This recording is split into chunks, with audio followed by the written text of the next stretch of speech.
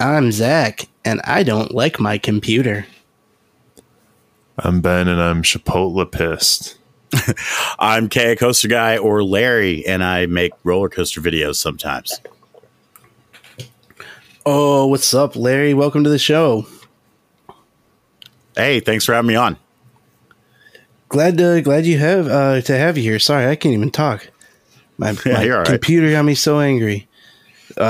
We are the home of technical issues in the roller coaster space. We were talking before about professionalism is secondary. Absolutely, always. So, quickly up top, get a plug-in for where you put your videos and everything.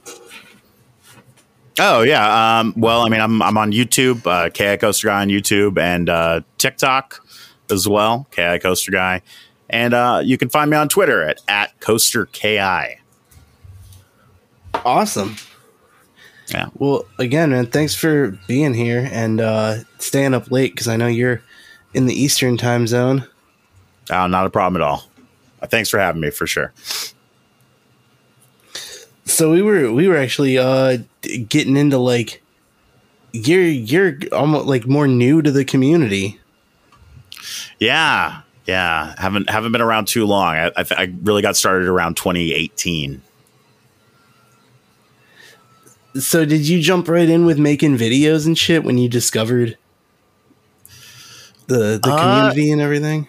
No, not really. It was about a year later I started, just because there were, and the whole YouTube landscape for coaster videos was a little different at that point. It wasn't as saturated as it is now, but YouTube is part of what kind of radicalized me into the community, and I wanted to make videos about it too. So, yeah, the pre-COVID YouTube podcast area was a lot different. Yeah, it was, and then it good and bad, but I mean, yeah, now there's so much out there. It's like just an endless, it's like an endless stream of like PowerPoint presentations on theme parks and roller coasters. Yeah, and there's more every day, like new channels every day, new podcasts every day. It seems like, yeah, like when you hear the statistics of like, 1 billion hours of video are uploaded to YouTube every minute. It's like, what percentage of that is fucking people going like, here's the top 10 roller coasters in the state of Florida? Yeah. A small percentage, but it's still enough to be a lot. Yeah, 0.3% of a billion. Right. It's a fuckload of video.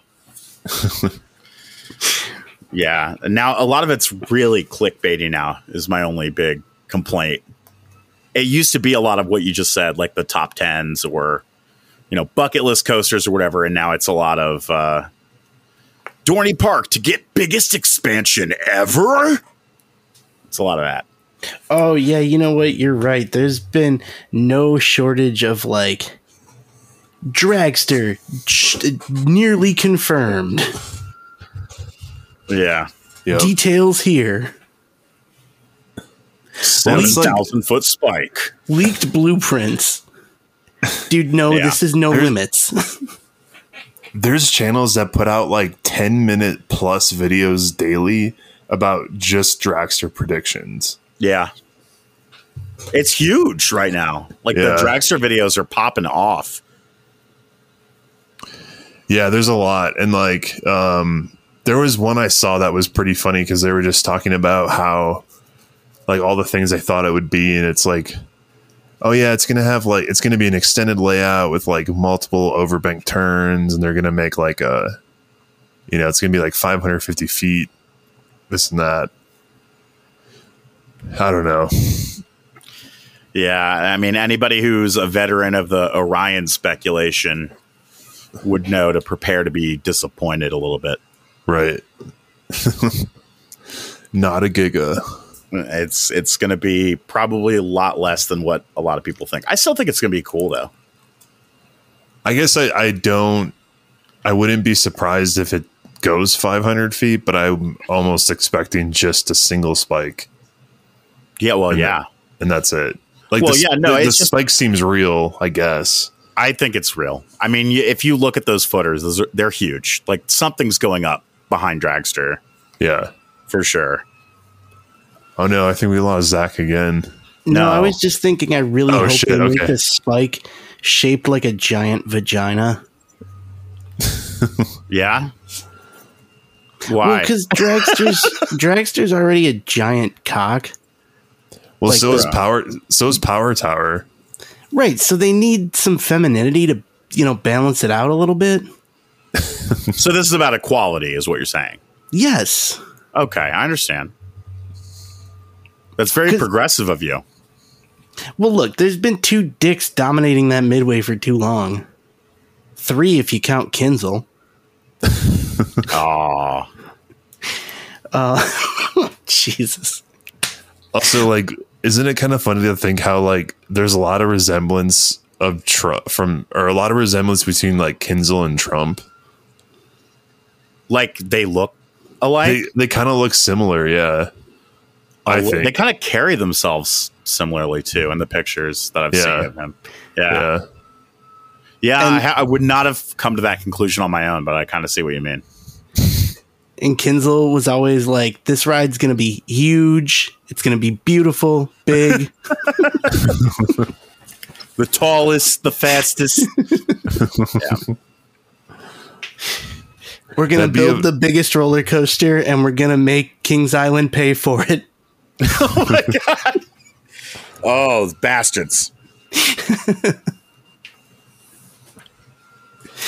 Maybe a more on the nose thing will be like, we're going to get the world's tallest and fastest roller coaster, and Intamin will pay for it. They should probably at this point. So build the spike. Do you guys think it's Intamin working on Top Thrill Dragster? Because that theory is becoming more and more popular. I don't know. I mean, it wouldn't surprise me if like Zamperla and Intamin are both contracted on it. It's probably like multiple companies. Well, there's that InDrive Tech or whatever. Yeah, the people motor that do company their, like, launches. Yeah. I could see Intamin doing track, Zamperla doing the trains and the launch, and then that motor company doing electrical and all that. Yeah, Cedar Fair's like, we're not letting Intamin do the whole thing. No fucking way. Because it could have been one of those things where, like, they both bid on the project, and then they're just like, all right, well, let's all work together and, I don't know, get your names on it. Can you both do half of it for half of that price? I hadn't even, like, considered that they'd be working together, to be honest. Because it's a pretty big project, so. Yeah, it is. That just hadn't crossed my mind. Yeah, and actually, that's how almost, like, all the coasters in, like, Orlando or Disney and shit are built, is like these big collaborations with a bunch of companies. And obviously those involve more like show elements and stuff, but it's that is to say it's not unprecedented for several of these contractors to work together on a project. Right. Yeah. Well, that's just it. It's like if your option is to do get half of the project or none of the project, well, especially like Zamperla, they'll want their name on that too. So, yeah, wasn't like, if I'm remembering correctly here, wasn't the whole, if I'm tracking this all back correctly, wasn't the initial rumor Mach, and then it was like, haha, Zamperla, and then it was like, oh wait, maybe it really is Zamperla, and now it's like, no, Mach. It's Intamin. Yeah, I missed the Mach thing. Zamperla was who I was thinking it was going to be, just because they've obviously done like a huge deal with them. They've purchased a ton of stuff from them. And then they announced their new like launch coaster train. So I thought, okay, maybe it's them. Wait, yeah, right. Not Mach. It was LSM, which I guess it was implied that it was like Intamin. Yeah. But everyone always says that Cedar Fair will never work with Intamin again. So, which, where does that come from? At the same time, though, like Right. You haven't heard that? Oh my God. It's like if you ever say you want an Intamin at Cedar Point or Kings Island, it's, well, that'll never happen. They'll never work with them again. No, I know that's what everyone says, but I'm more asking, where did that come from initially? I think people pulled it out of their ass. Right. Yeah. Some fucking jack off on a forum going, look how bad this was. I'm never doing that again. Well, I think that's like where most of this stuff comes from. Well, it probably came from a write-up in 2004, overhearing like a maintenance guy and an area supervisor make some off comment about the ride not opening in time and took it as fact.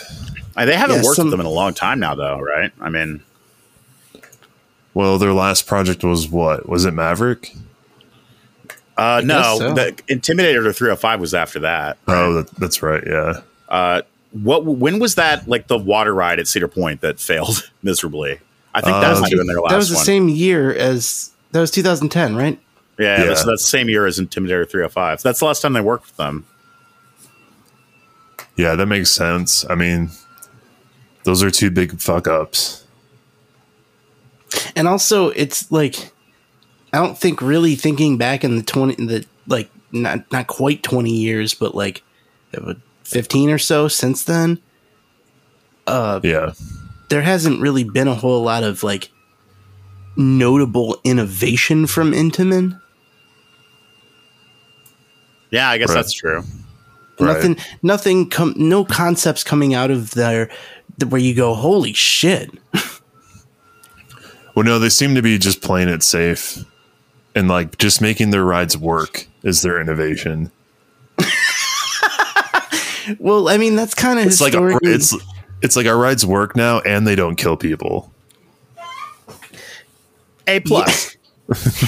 Historically, that's the thing, is they've always been a company that takes on the most ambitious contracts and they're like, I don't know, we'll figure it out. Right. Like when they built Superman the Escape at Magic Mountain, they'd only built like a handful of actual roller coasters before that. Yeah, they're like, that's true. Oh, you want it 400 feet? Yeah, we can do that. We built a kiddie coaster at Cedar Point in 1979. We got this. It's like, yeah, I worked with a guy at my last job who does radio towers. He said it could probably be done. I think one way or another, I think the Intamin drought with Cedar Fair is going to end like soonish. Yeah. Although looking at the price of those new Vekomos, like everyone always talks about like why they don't go with the Vekoma, but those ones are pretty, like the Vekomas are almost as expensive as the Mocs. I didn't know that. I think Big Bear Mountain was like $25 million. Oh, damn. It was pretty expensive. I mean, it's big. That's a long ass ride, yeah. to be totally fair. Yeah. Yeah, that's true. But it's not tall. But Vekoma also now is like, yeah, we made our rides good, so they cost double the price.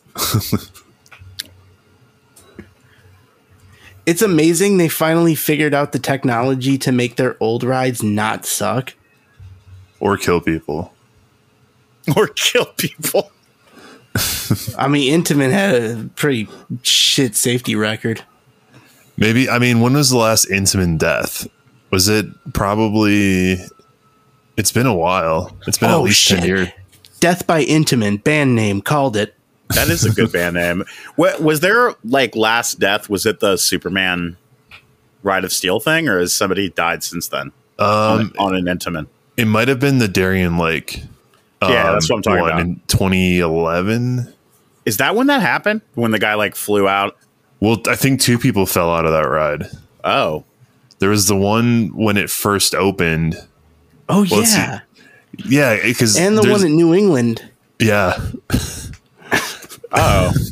And then the one with the veteran who didn't have any legs. That's the only one I knew about. I didn't know other people flew out of that ride. I want to say though the first Darien Lake guy that fell out didn't die. Oh, good for him. What an experience to remember for a lifetime. Yeah. Yo, they gave him free season passes for life. Damn. Didn't they give the girl that lost her legs at Kentucky Kingdom a lifetime season pass? Oh, fuck you. Which they wouldn't even honor now. Oh, man. They're like, sorry, this is for Six Flags. That is such a fucked up story. Like the wires just breaking and wrapping around her feet, and yeah, it's messed up. It's like, oh, this machine. It's like, yeah, this machinery, the thing that requires grease, typically, like, let's put cornstarch on it. Yo, we can save 3.5 cents per pound if we go with cornstarch. Let me ask you this: if you ever got ejected from a roller coaster and lived, would you ever get on a roller coaster again? No. Yeah, I don't think I would either. I think I'd be done. Because you're tempting fate then. Yeah. Yeah, but it's like lightning won't strike twice. Yeah, but still, Shit. that experience would be on your mind every single time. Like as you're going up that, like up the lift hill, you're like, oh shit. I think it might actually make them like thrilling again, though. And then I would just get addicted to that adrenaline rush until it became desensitized. Yo, I'm pretty sure, meth or heroin could make them thrilling again too, but I'm not going to advocate for that. So, yeah, so I just typed in Superman Ride of Steel Death. I can only find the amputee one, but I swear it happened twice. For sure there was one at Six Flags New England on that Ride of Steel. Yeah. Yeah. Did you know about that one, Larry? No. I knew about the one that. Well, wait a minute. The guy with the veteran that had his legs amputated, was that at Darien Lake? Yes. Okay. Yeah, that's the only one I knew about. Wait. Okay, here. So May 16th, 1999, a passenger was thrown from the train at the Darien Lake installment on one of the final hills and suffered minor injuries. Jesus. That's lucky. But like all my trust of theme parks would be broken at that moment. As I'm like flying through the air, I'd be like, fuck this. Like, there's no way. But I mean, if you pull that off with minor injuries, I mean, that's quite the. I wonder. So he must have fell off. So I know the brake run is pretty abrupt. So maybe he like started to come out of his seat during the airtime, and then the brakes kind of like made him fall forward, and he kind of tumbled out of the train. He didn't like get ejected. That's the only thing I can think of, because the brake runs on that ride's not that tall. I'm going to go ahead and say it. If you're ejected from a roller coaster, go ahead and have the second piece of cake. Yeah. Right. But also too, he also fell out on the brake run. Oh, is that actually the case? Like he fell out on the brake run? Yeah, they say that. So on that last tunnel, there's some pretty strong laterals that go right into a bunny hill. So I guess they were saying that the turn in the tunnel, like pulled him out of the seat, and then when the train hit the brake run, he like fell forward. Shit. Because Darien Lake? When was that? When was this? New England. That was. Yeah. I think that was like the same year, right? I feel like that maybe was like 2002, but it might have been earlier than that.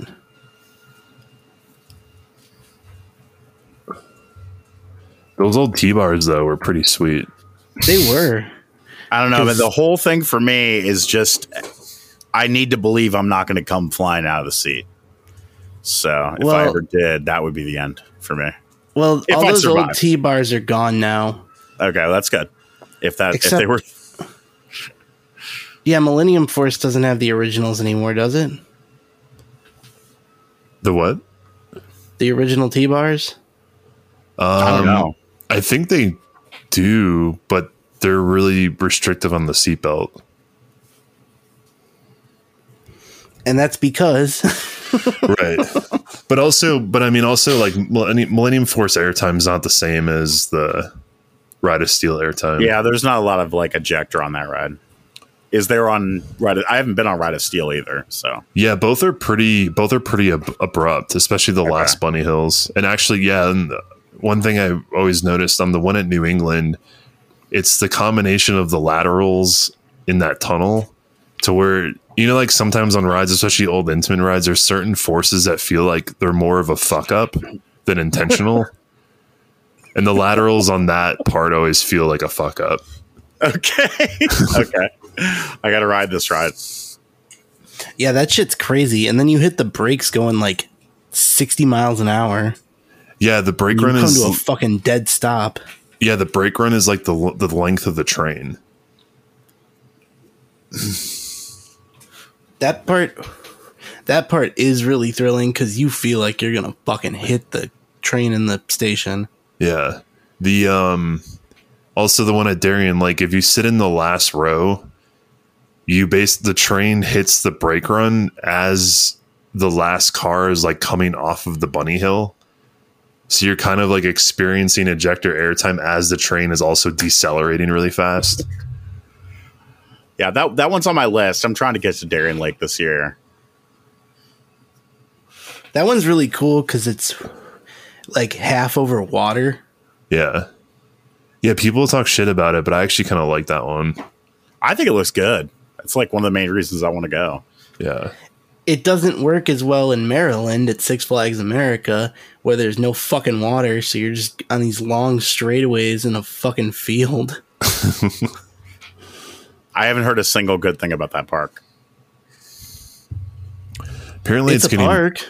Yeah, apparently it's getting better this year. Okay, that's good. I've heard an observation about that park. What's that?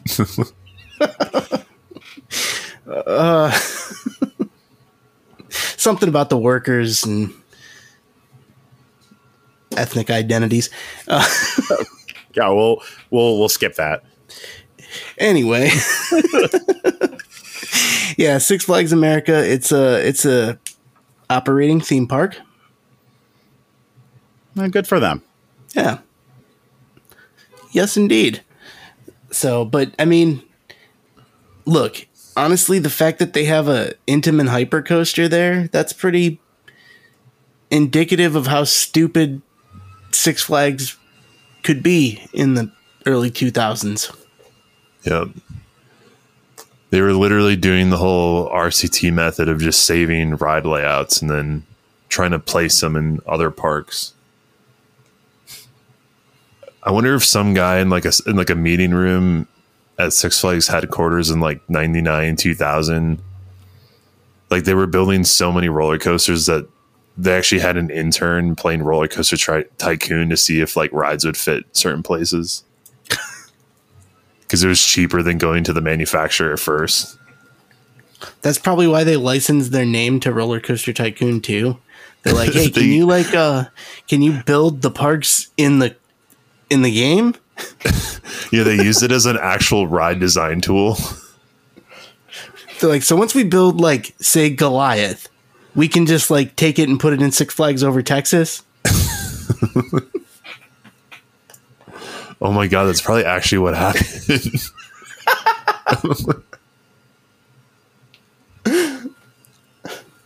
Hey, wait, if we want to like add a helix, can we do that? Oh man. Oh, it only costs $3,000.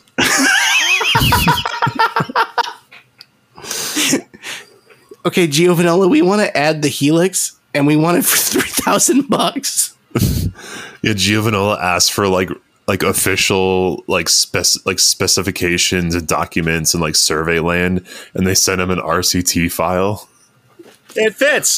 Look, They're like it'll work. left banking, slight incline.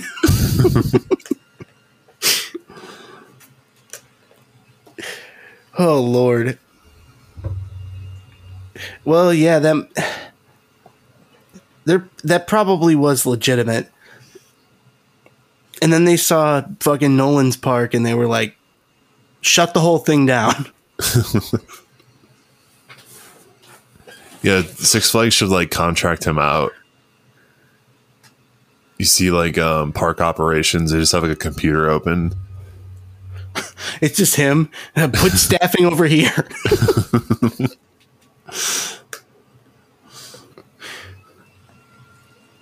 He's running everything off an iPhone.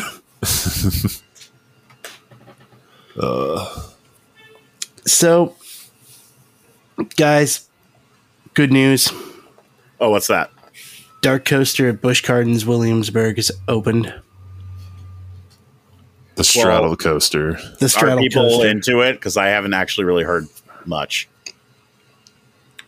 I honestly have not heard a goddamn thing other than it opened. Isn't that weird? Yeah, I didn't hear. There was no media day or anything. No, nobody's even gone so far as to say it's a great addition to the park. That's like the default Twitter Thuzy thing, too. Excellent addition. Wait, there's That no. is the most heavy code term. I don't even see an RCDB entry for Dark Coaster. Ouch. The coaster that Dwayne forgot.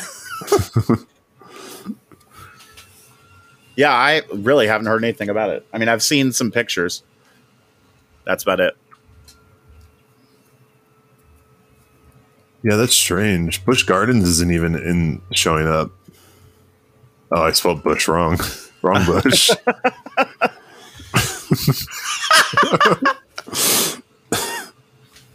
Oh, I also spelled Dark Coaster wrong. That makes sense. Yes, we've been enthusiasts for a long time.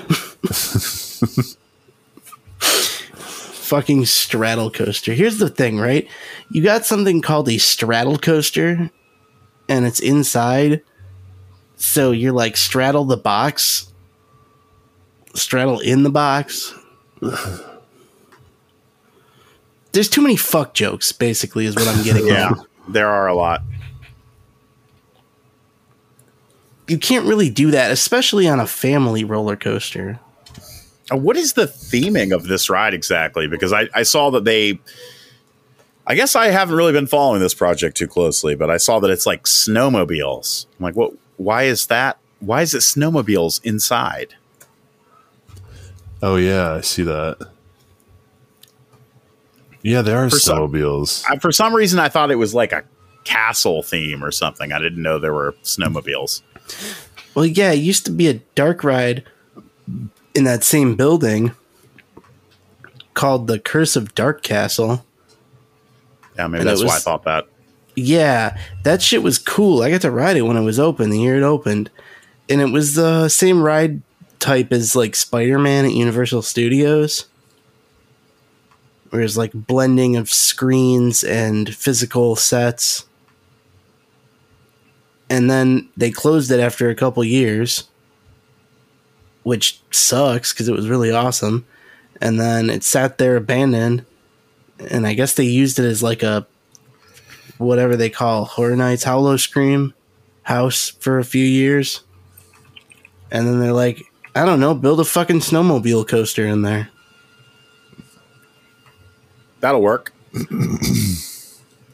So it seemed like the name implies that it has some sort of connection to the previous ride, but there was no fucking snowmobiles on the Dark Castle. Yeah, I guess I just don't. I wasn't expecting snowmobiles. That's all I can say. Maybe the castle's in Minnesota. Could be. Or it could be like a Black Forest, Germany. Oh, that's original. Yeah. They got no other rides like that in that park. It's supposed to be like snowmobiles through a forest at night. That could be. Yeah, it could be like you're driving through the Black Forest at night. Yeah. Totally original concept for that park. But on a snowmobile.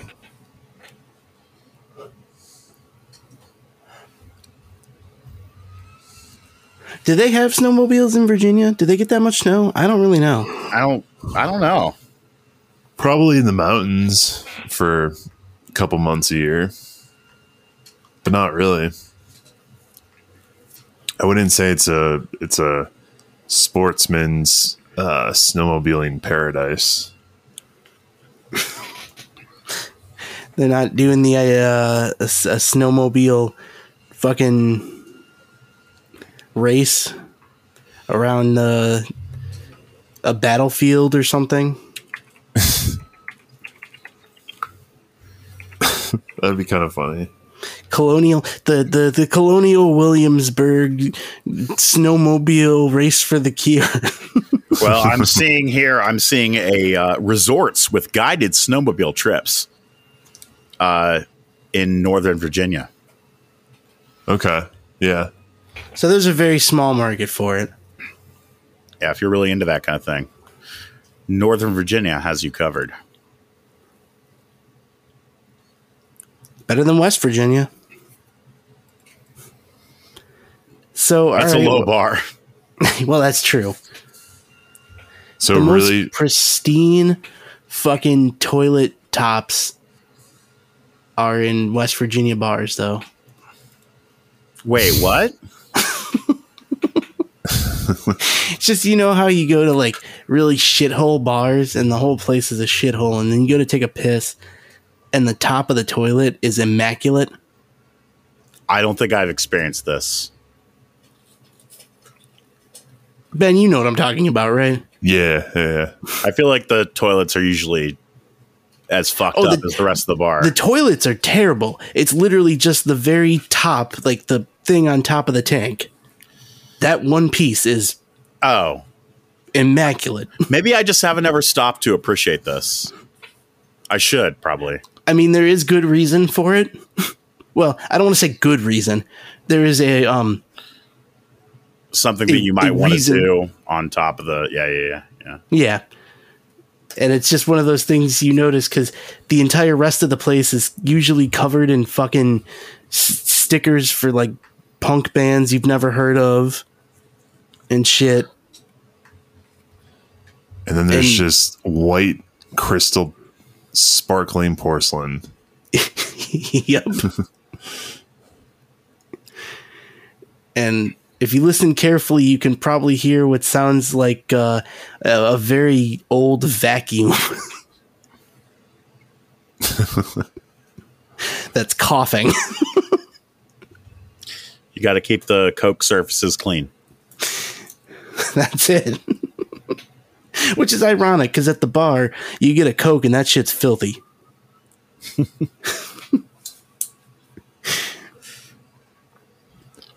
Anyway, that's the whole point of that was just to dig on West Virginia and the drug use. Poor West Virginia. Random thing as I was looking up Dark Coaster, there's a Vekoma boomerang called Stress Express. Stress Express? Yeah. That's the most accurately named Vekoma boomerang I've ever heard of. Mm-hmm. I'm going to be stressed, and Where it's going to be one? Express. In China. Oh, of course. There's also like 50 photos of it on RCDB. Can you imagine if you're like, you grew up in China around our age, and like now they're getting all these parks and coasters? You'd be losing your shit, right? And I yeah, it's nuts how much shit they're getting over there. That's every what I'm time saying. people post about it, though, I'm just like, there's just no way I'm ever getting out there. So, yeah, but due to your social credit score, you're not allowed to go further than like 25 kilometers from your home. Yeah, you can't even get into the park. I'm sorry, sir. You're supposed to be working here. We're going to have to ask you to leave.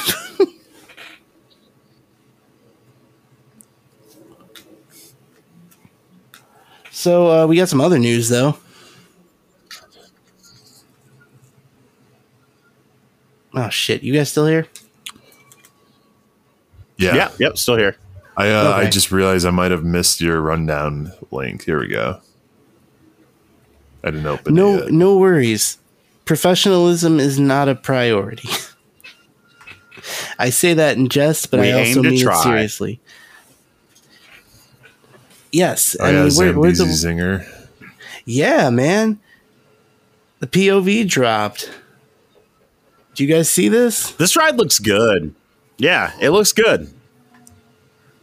It does. My only thing is, if you watch it next in like AB with a POV of Prowler, it's like, man, those are really similar. Yeah, they're kind of close. But also, like, I don't know, for family rides like this, like, it's fine. It's just another thing to eat lines up. I feel like for a family ride, this looks really fun. Like, yeah. I'm looking at the POV again right now. Yeah, I mean, it definitely looks good. I guess it does have more of a bank turn emphasis. Yeah, that's like the whole thing. It seems like just lots of banks. I mean, it seems like they really were trying to channel Schwarzkopf.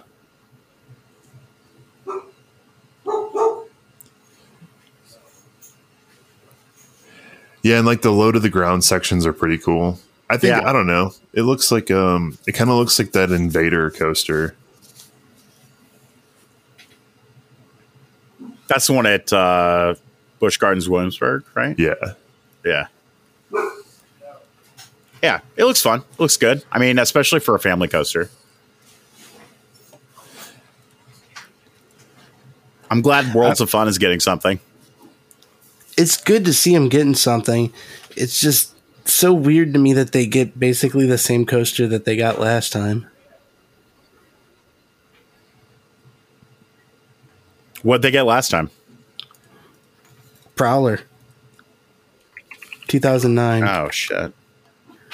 I'm like, I just rewatched the POV of that first, and now I'm not even watch the Zambezi Zinger one. Yeah, I'm going to check out this Prowler POV. Have you been to Worlds of Fun, either of you? Yeah, when Prowler opened. Yeah, it's been a while for me too. It's a cute park though. Yeah, it's a fun little park. And I do think it's great that they're getting, they got a new ride. They got so much unused space there. Yeah. Yeah, for sure.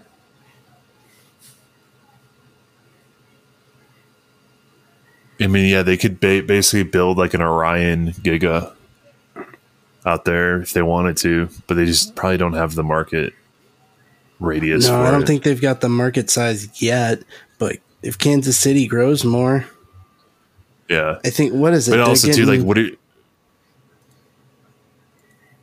but also it's like, where do you pull from? Like Kings Island, you can at least get, you have a lot of cities that are close by. Yeah, Ohio's pretty well populated, but outside of Kansas City, like, you're not going to get people driving 7 hours from like Denver to go there. You're right though. Yeah, it does look like Prowler does look really, really similar. That's what I'm saying. Like, I don't think I've ever seen a POV of this before. Yeah. And like, literally, that's the last coaster they opened there. So it's like, it's just weird to me that they're like, yeah, well, it's Prowler, but like, it has a different kind of lift hill. And don't get me wrong, yeah, I mean, Prowler's the banks look ride. more extreme for sure on Zambezi there. Which is also weird because I think they're probably happy to more get of a anything. family one.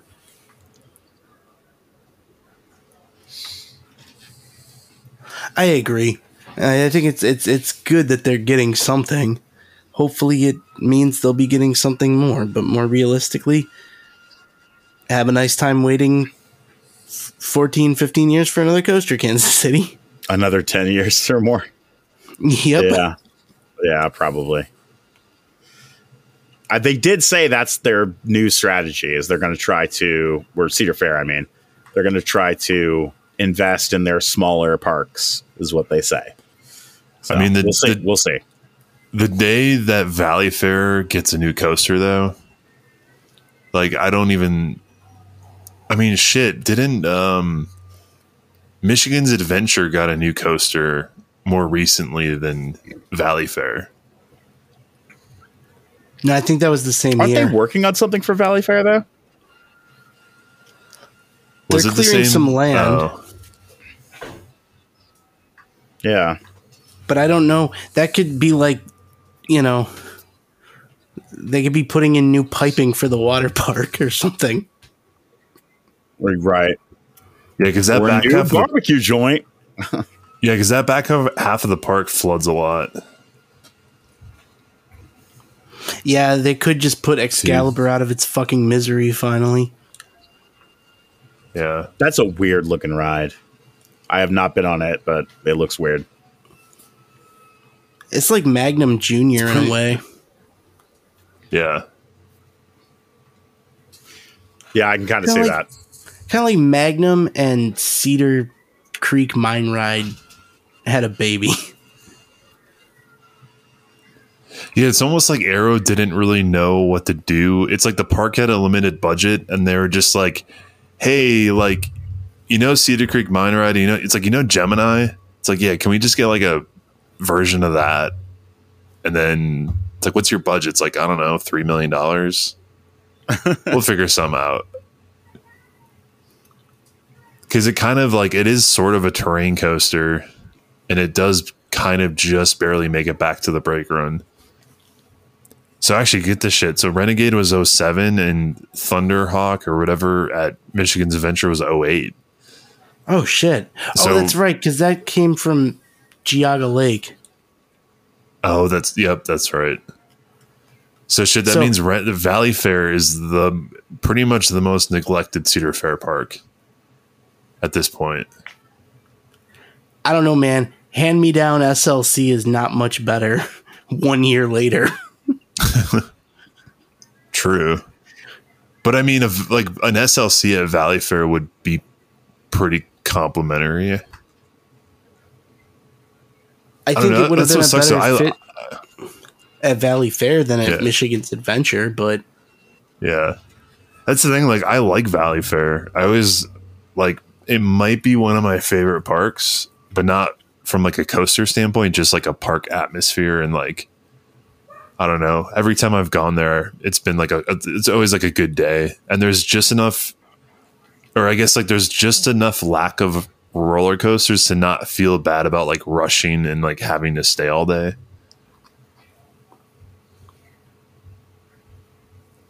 It's a cute little park. Yeah. I dig how the layout of the park where it's like the drop towers right in the fucking center. Mm-hmm. Yeah. That I always thought was really cool.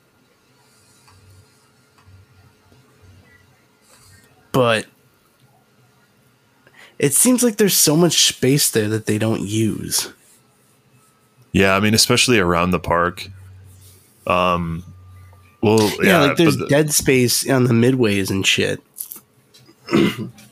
There's dead space, but there's in that like that main section by where like Corkscrew and High Roller and all that stuff is, like everything is pretty well landscaped. There's like lots of flowers and trees and like fountains and all that stuff.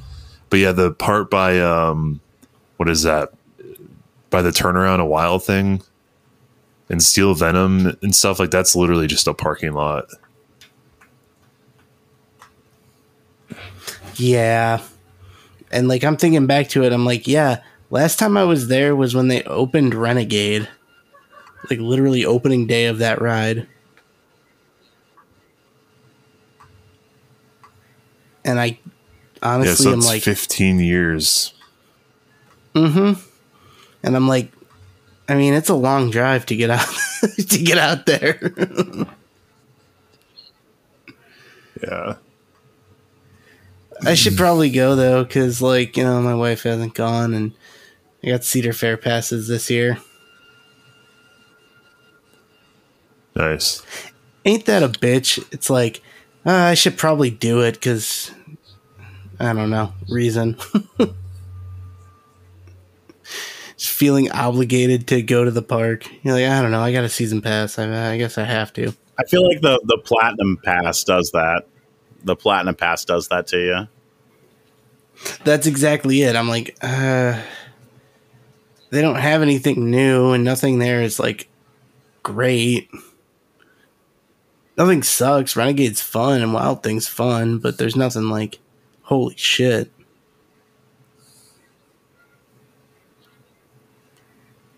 I guess. Yeah, this is like where I'm at. Like, I feel like this is the best place to have a Platinum Pass because of Kings Island and Cedar Point being so close. How far is the next closest Cedar Fair park from you? Actually, I don't entirely know.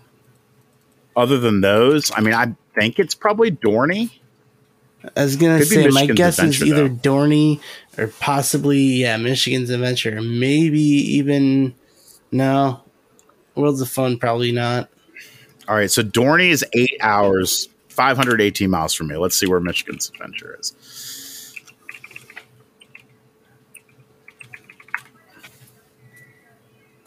Yeah, I guess it's Michigan's Adventure. Actually, it's not even close. It's like 200 miles closer to me. Oh, wow, okay. Yeah. Well, now I've you never know. been there either. Well, there you go. So what? Only maybe Have 5 to head out hours there. or so? Yeah, Get to the right? Michigan's Adventure. Yeah, like 5 hours, 37 minutes. One of our friends, Metal Mike, he's in Michigan, and he said they have done some extensive track work on Shivering Timbers.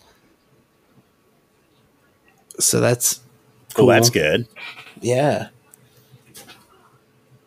that's a good Yeah, ride. people already liked that ride just fine. So Yeah, and I'm seeing more and more people say they like it better than Voyage now. I'm seeing that too. That's like the ride at Michigan's Adventure. Pretty Yeah. much, right? Like, yeah. And I don't know if I've never ridden those two rides close enough together to get a good comparison, but I mean, I do think that the airtime is better on Shivering Timbers than Voyage. But I don't know. I think it's hard to say. They're kind of similar, at least the first half. Voyage is aging kind of weirdly because of, I think, the amount of track work they do on it. Yeah, right. Well, that's the thing. Every time they do track work on it, they reprofile it and kind of, I don't want to say neuter, but that's kind of what they do. They basically go back and are like, all right, where are the high stressed areas? Let's reprofile this so that way the track lasts longer, which makes sense. But because of that, you're not getting that like wild, I don't know, intended gravity group kind of ride. I'm hearing a lot. People seem to be a lot less big on that ride now than they were in years past. Yeah. Yeah. And like, honestly, when Raven and Legend are running so fucking good. Yeah, that's just it. Like, I mean, I remember when Voyage ran more like Legend is today. And then, I don't know. Yeah, that's the thing. I don't want to say I was ever disappointed with Voyage, but I was like, kind of like, was it always like this?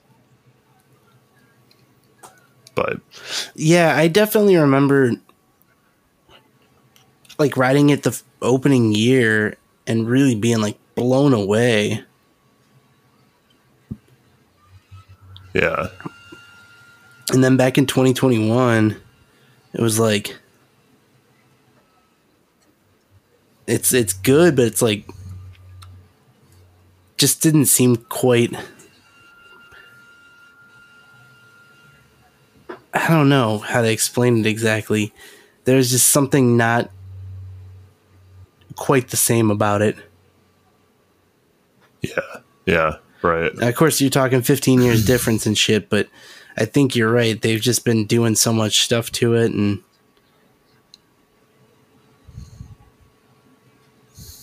you know, you've been out to Holiday World, right, Larry? No, I haven't. I went to Kentucky Kingdom and didn't even realize how close it was. I should have planned that to hit Holiday World, but I did not. Definitely go do that though soon. Yeah.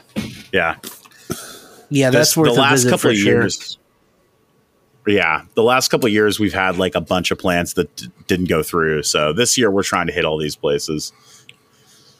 Holiday World's one of them for us. And then obviously the stuff in Virginia, that's big. Last year we did Carowinds. Have you guys been there? Yeah, Carowinds is fun. Yeah, it's been a long time since I've been there. How'd you like nice Fury? I loved Fury. I thought it was great. It's a little bit more intense than I was expecting because I rode Orion first. Oh yeah, in comparison, Orion's definitely not as intense. No, Fury's a lot whippier, which I wasn't expecting from B&M. Yeah. But yeah, really enjoyed it. I like Copperhead Strike a lot. I think that ride's a little underrated. Okay. Yeah, I always not a fan. Yeah, I always forget about that ride. Oh, you haven't been on it? I haven't. Ben, you haven't, have you? Yeah, I've rode that. Okay. I think the year it opened. But no, I always forget about that ride though. Like, really? Yeah. I think it's just because usually it's shadowed by Fury. It is, yeah. Everything there is. I think Intimidator is better than people give it credit for. Yeah, I would say that too. I would almost say that I liked Intimidator was like way better than I was expecting. And then Flight Deck was not as good as people hype it up to be. Or whatever, or Afterburn. Afterburn, I was so confused for a second. Yeah. I thought it was decent. It's not my favorite invert that I've been on, but I liked it. I mean, people rile that ride up to basically being like Montu. Yeah, like it's like, competitive with Montu. That's true. It was fun. It's short. It's kind of like a mini Montu. Yeah. But no, it's a good ride, actually, though. I remember Intimidator. I rode it like on a cold morning once, right when it opened, and none of the trims were on. And I rode it in the back, and it was actually pretty good. But then I've also ridden it when it was like slow as shit. Yeah, when I was riding it, it felt great. It was, people talk so much shit. I was expecting it to suck. I thought it was really, really smooth, good airtime. I enjoyed it. That has the funky trains, right? Yeah. Yeah, that ride you looks mean like cool the stadium ones? Yeah, What do you mean by the B&M funky? ones with the staggered seating. Yeah. Those long trains are weird. Yeah, I'm glad they stopped doing that. Like, it literally seems like they only came up with those so that people wouldn't go, this is the same ride when all those parks inevitably built gigas later. Right. Oh. Except for I'm not a fan. Shamba Hala I don't know, man. Like, I think those are fine. The stadium, I don't have any problem with the stadium seating. It's kind of nice if you get the ones in the back that are like kind of on the wings. Those feel good. I'll tell you my issue with it. They kind of fucked up the good airtime on B&M Hypers that had the traditional seats because they can't maneuver the angles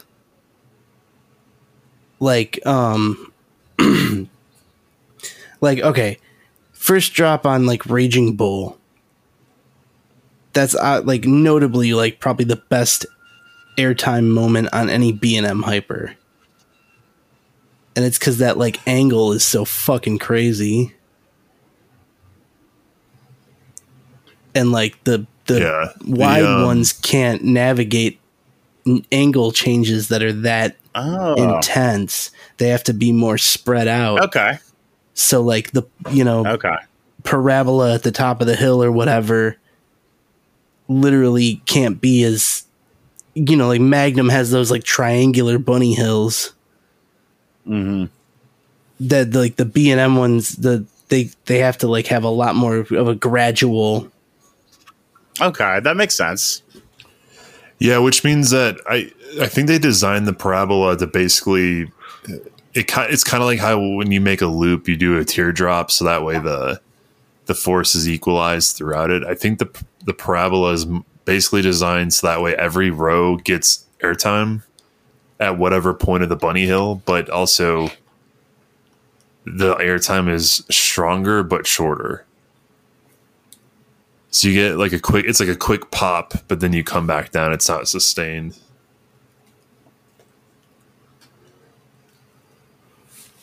Okay, interesting.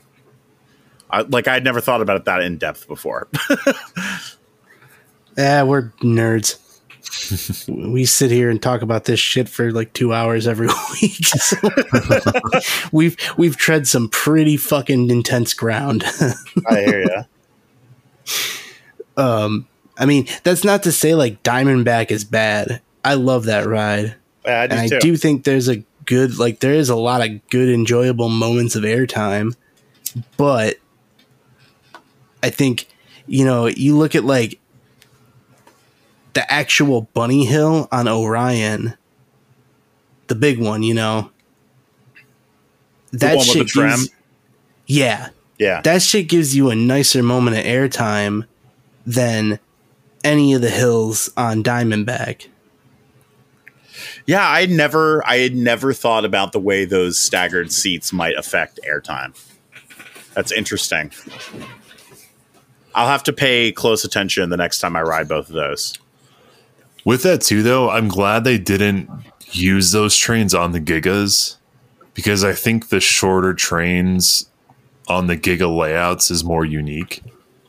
Whereas if they put the super long trains on the Giga, you wouldn't really notice the difference in, like, you wouldn't really notice how tall the ride is. Because that's like at Shambhala. I think that one's like 250 with the long that train. shit's tall as hell. You don't really, it doesn't feel that tall when you're riding it. Oh, have you been on that? Yeah, it's like the one place I went to in Spain. Oh, hell yeah. Yeah. So what's that place like? Do you like it? So it used to be it feels like you're in a Universal Park. It was, wasn't it? Or I guess, yeah, it actually was. But it has like that vibe, but it's kind of like if, I don't know, it'd be like if Cedar Fair took over. Maybe it's a little bit better. I don't know. I was actually surprised at like how much theming and like the buildings and all that stuff was still intact, because it felt like I felt like I was at like Islands of Adventure. I've heard a lot of complaints about the operations there. Yeah, the operations were awful. Pretty much when I was there, most of the rides were like station waits, but they somehow still took like 30-45 minutes. Oh shit. Yeah, that sucks. So sounds like Knott's Berry Farm on crack. Yeah. I was also like really hungover and like jet lagged and on like Adderall, and I was just like in a pissy mood, and like it was just like not a great park experience. That's the worst. That's the worst. When you're like, it's hot as fuck and you're just in a pissy mood at a park. That's like the worst. Yeah. Did they have any like weird park food there? I didn't look. I didn't look at any of the shows or food or anything like that. I was only there for a few hours. But it was it's like a 45-minute train ride from Barcelona. So I was basically in Barcelona with friends for like 4 days, and then I snuck off for part of a day. Took the train over there. Yeah, I would have done that too. I'm just surprised you didn't even check out what kind of food they had. Well, because I was eating like, Spain food in like Barcelona and all that stuff. I guess like when I was at the park, I wasn't like, oh, I gotta check out the food here. Like I get it. So you're too good for theme park food, dude. Theme park food is not that good. It's not. I'm just saying. Good. I had this like awesome brunch in Barcelona, and then I got on a train. I wasn't like, oh, I need tapas. I get it. People are making way too big a deal out of theme park food these days, I feel like. Yeah. Yo, Six Flags is really getting into that shit, and it's getting kind of annoying. Cedar Fair is too, and it's equally annoying. Like, and it's what's more annoying to me is the way people act like it's gourmet food that they're getting. It's aight, but I mean, well, remember the Shapiro days when he was like promising all these things, and it was like, in like Six Flags New England, we're gonna have New England clam chowder, and in Texas, we're gonna have real barbecue, and all this like this and that, and like none of that came true. Yeah, and now the Six Flags parks are like, Great America's social media is like, check it out, we got fucking fruit dipped in glaze. Yeah, it's like actual fruit. Yeah, they literally, if you go find Six Flags Great America, any of their social media, they just posted this. They have these kebabs, and it's like strawberry, mandarin orange, and grape. And it's just a kebab of like a few pieces of fruit dipped in fucking candy coating. I mean, have you seen this Cedar Fair stuff where it's just like a little basket with like a piece of meat and like a piece of bread and like a little cup of like salad? Oh my God. Ben, wasn't that Worlds of Fun like in 2009 where they were selling like a hot dog and a bag of chips? Yeah, it was it was like the Labor Day weekend big barbecue or something like that. Yeah, and it was we bought like a meal ticket, and it was probably like $15 or something. It was like an add-on. And then it was literally one hot dog and bun and a bag of chips and I think like a cookie. Gourmet. And I don't know, I mean, I'm sure it was probably bad expectations. I think we were expecting kind of like an Ace kind of buffet ERT style, but it was like you hand them your ticket and then they give you like another ticket and it's like, okay, exchange this for a hot dog. Not to mention, they definitely said like barbecue. Yeah. And that park's in fucking Kansas City, which I know like 3 things about that city, and one of them is barbecue. Barbecue, yeah. Right. Yeah. So they say barbecue, and then you go, oh, that sounds cool. Yeah, $15, sure. Oh, here's your hot dog. What? Fuck you. Well, once I don't know, fucking burnt ends or riblets, nothing. This food at the boardwalk at the new pavilion and at Cedar Point, it's like, I mean, it's fine, but it's like $18.99 if you don't have the meal plan. Like $19 for like a piece of meat, a piece of bread, one side. Oh, good God. Yeah. And I'm picturing just one of those like very sad paper plates that's compartmentalized. No, they try to make it look like all bougie. Like they put like a fake newspaper as like the liner for like a little basket. My God. Yeah. Break out the fine chinette. Yeah, they're trying to make it look hipster. Jesus Christ. Yeah, this is what they're focused on these days. Tell me they're selling fucking CBD seltzers inside. Oh, they are not. No. But they will sell you a margarita for $23.99. Good God. Yeah. Are they or good? if you prefer, I don't know. I didn't buy one. Fuck that. But they'll sell you a Miller High Life for $14.99 though, if you prefer Fucking that. hey. Yeah, it's real expensive. I'm remembering back. I feel like you could definitely get drinks cheaper at the TGI Fridays at Breakers. I think you can get drinks cheaper in other places in the park. That wouldn't surprise me. This is just the pavilion. It's just really expensive. It's nice. It's really, really nice.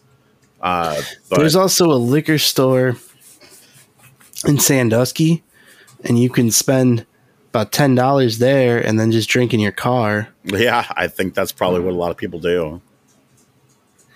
Or if you stay at Breakers, that shit gets pricey, but holy shit. Nothing like that midday break to re-up on the buzz. Dude, I have never stayed at Breakers. It's so expensive. I need to at some point. Just once. The only time I've stayed there was literally October of 2020. Oh, wow. Because it was not so expensive at that time. No, that might have been the time to do it. It was not too pricey and also not too crowded. Yeah. Yeah, that was a really good time. You know, anybody who's listening to this in the past, it's a good time to go on vacation. Yeah.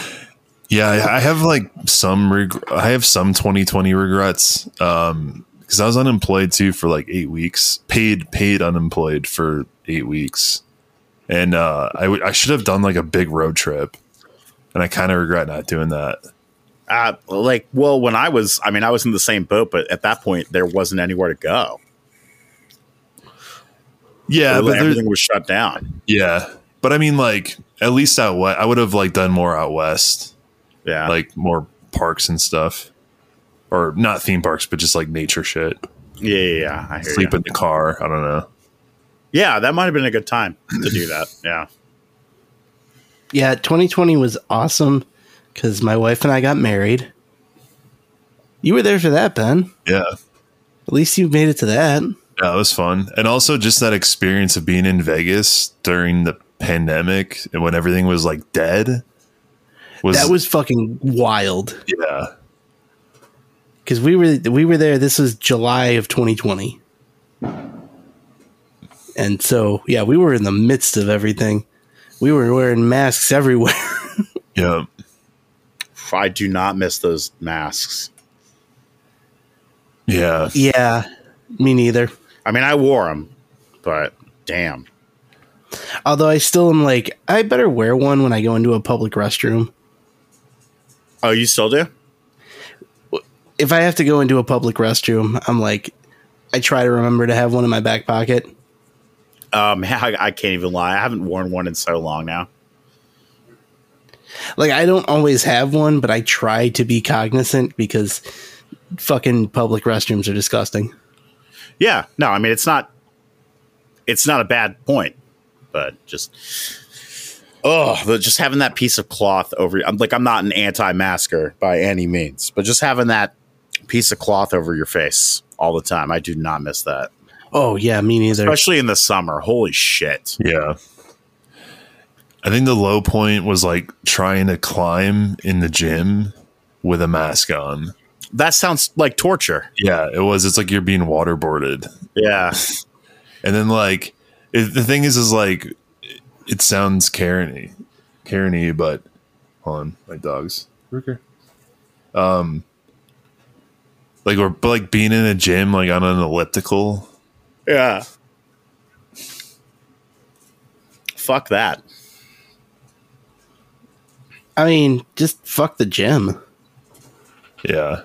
I mean, even solved. like going to parks at that time, like there were a couple of times I went to Kings Island and Cedar Point, like after they finally opened in 2020. And that felt like torture, like just in the like blazing heat.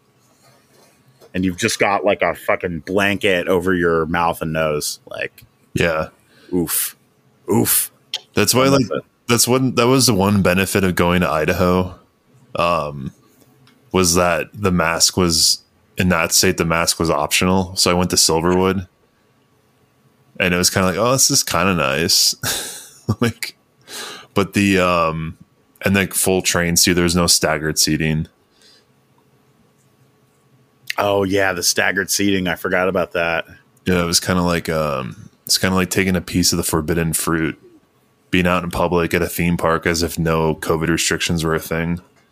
Oh God, at Cedar Point was the worst because they had the staggered seating. It was crowded, at least when I started to go, like in like July or August, whenever. And then they were every like, I don't know how many cycles, they were sanitizing the trains and running them through to dry them off. Oh my God, the lines were fucking awful. Oh yeah, that's right. Getting on anything just took forever. Cedar Point also was not selling fast lanes that year. No, yeah, they weren't. And my wife and I had acquired 2 fast lanes prior to the beginning of the season. So they would still honor them, though, if you'd already got them. Yeah. So we had fucking fast lanes, and that was like a golden fucking ticket. Yeah, I fucking hated you people that year because there were people that had already bought like the all season too, so they got it and were able to like just go like nothing was going on. Yeah, because there was nobody with fast lanes, so it actually worked as intended. Yeah, which it never does at Cedar Point. No. Do they still do that fast lane season pass? Yeah. Yep. Yeah. $950 fucking dollars. I don't know if that's a lot or if that's not a lot. Like, it's not a terrible deal, I guess, if you're going to the parks a lot, but that's still a decent chunk of change. And is that a Cedar Fair thing? Yeah. Yeah. So like Cedar Fair wide, $950.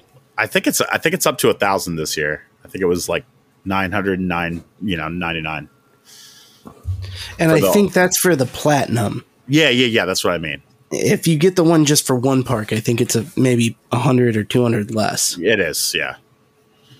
So I think it could be worthwhile if you literally made plans to visit every Cedar Fair park or almost every one of them, Yeah. Yeah.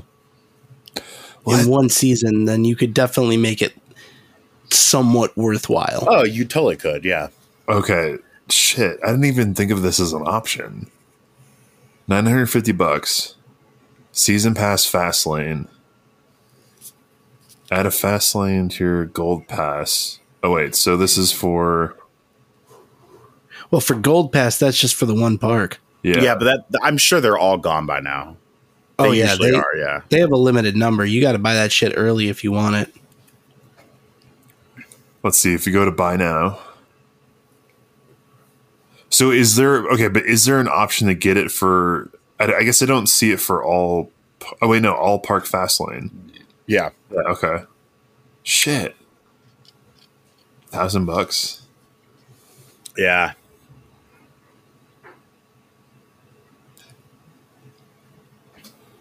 That's not I mean, like I was saying, I think if you plan to hit almost all the parks, then it could be worthwhile. Yeah. I mean, I feel like I could make it worth it just going to Kings Island and Cedar Point, honestly. But yeah, I mean, obviously it's way better of a deal if you're going to the other parks too. Well, that's the thing is like, you feel like you get enough visits to those 2 parks to actually get your money's worth. Well, I mean, if you think like a Cedar Point fast lane, I don't want to go to Cedar Point without fast lane. So, I mean, on like a Saturday, that's like $250, or at least it was last year. I don't know if they lowered it this year. So you just go a few times, like, between the two, you're probably coming out ahead. Makes sense. You got. Oh, I was just thinking, like, I don't know if I could justify it for like a home park situation. You know what I mean? Yeah, well, yeah, for Kings Island, yeah, because I usually go during the week, but like Cedar Point is just. I've just had so many bad experiences with that park where I've like planned and like taken time off and got a hotel and gone up there, and then the crowds are fucking awful and you can't do anything. They used to have fucking Fastlane for free. Did they? Mm-hmm. I did not Back in know the that. early 2000s, man.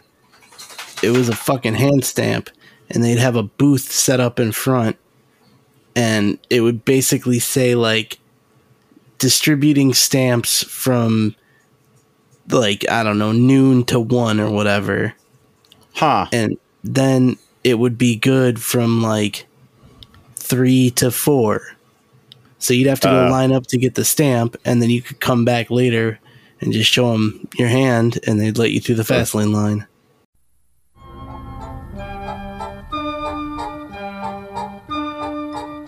Great America in Gurnee, Illinois is a world-class theme park full of exciting attractions. But this thrill ride destination didn't just appear overnight. In nearly 50 years of operation, Great America's growth has seen first-of-a-kind rides, corporate bankruptcy, ownership change, and no shortage of intrigue. I'm Zach, and I'm inviting you to join me as I take a look at the development, changes, and overall history of Great America in Gurnee, Illinois on See the Carousel, the history of Great America. Now available on all podcast apps. How many parks do you guys get to a year, would you say, on average? I mean, lately it's like maybe 5. Okay. Yeah. Yeah, I mean, yeah, in a really good year, maybe like 10. Oh shit. Okay. On a slower year, 2 or 3. Yeah, that's been me for the past few years. It's just been like 2 or 3. Not counting the home parks. I mean, I try to, like, my wife and I try to go to Orlando like every couple years. So, like, when we do that, obviously the number goes way up. Right. My mother-in-law's in Vegas, so we usually side trip to go do Magic Mountain or Knott's or Disneyland when we go out for like holidays and shit. So that's usually where, the extra parks come into play for me anyway. It's like I'll go to Great America, and then maybe Ben and I will have a meetup. Which we're having 2 this year. We're having one at Six Flags Great America in just a couple weeks. All you stragglers, but if you're in the area, come check it out. June 16th and 17th, and then the 18th will be at Mount Olympus. Oh, hell yeah. That's awesome. 17th and 18th, you said? Yeah. And we're doing a live podcast recording on the 17th at the Belvedere Cinema Gallery. So I'm excited as hell for that. I still got to get a flight. Oh, for fuck's sake.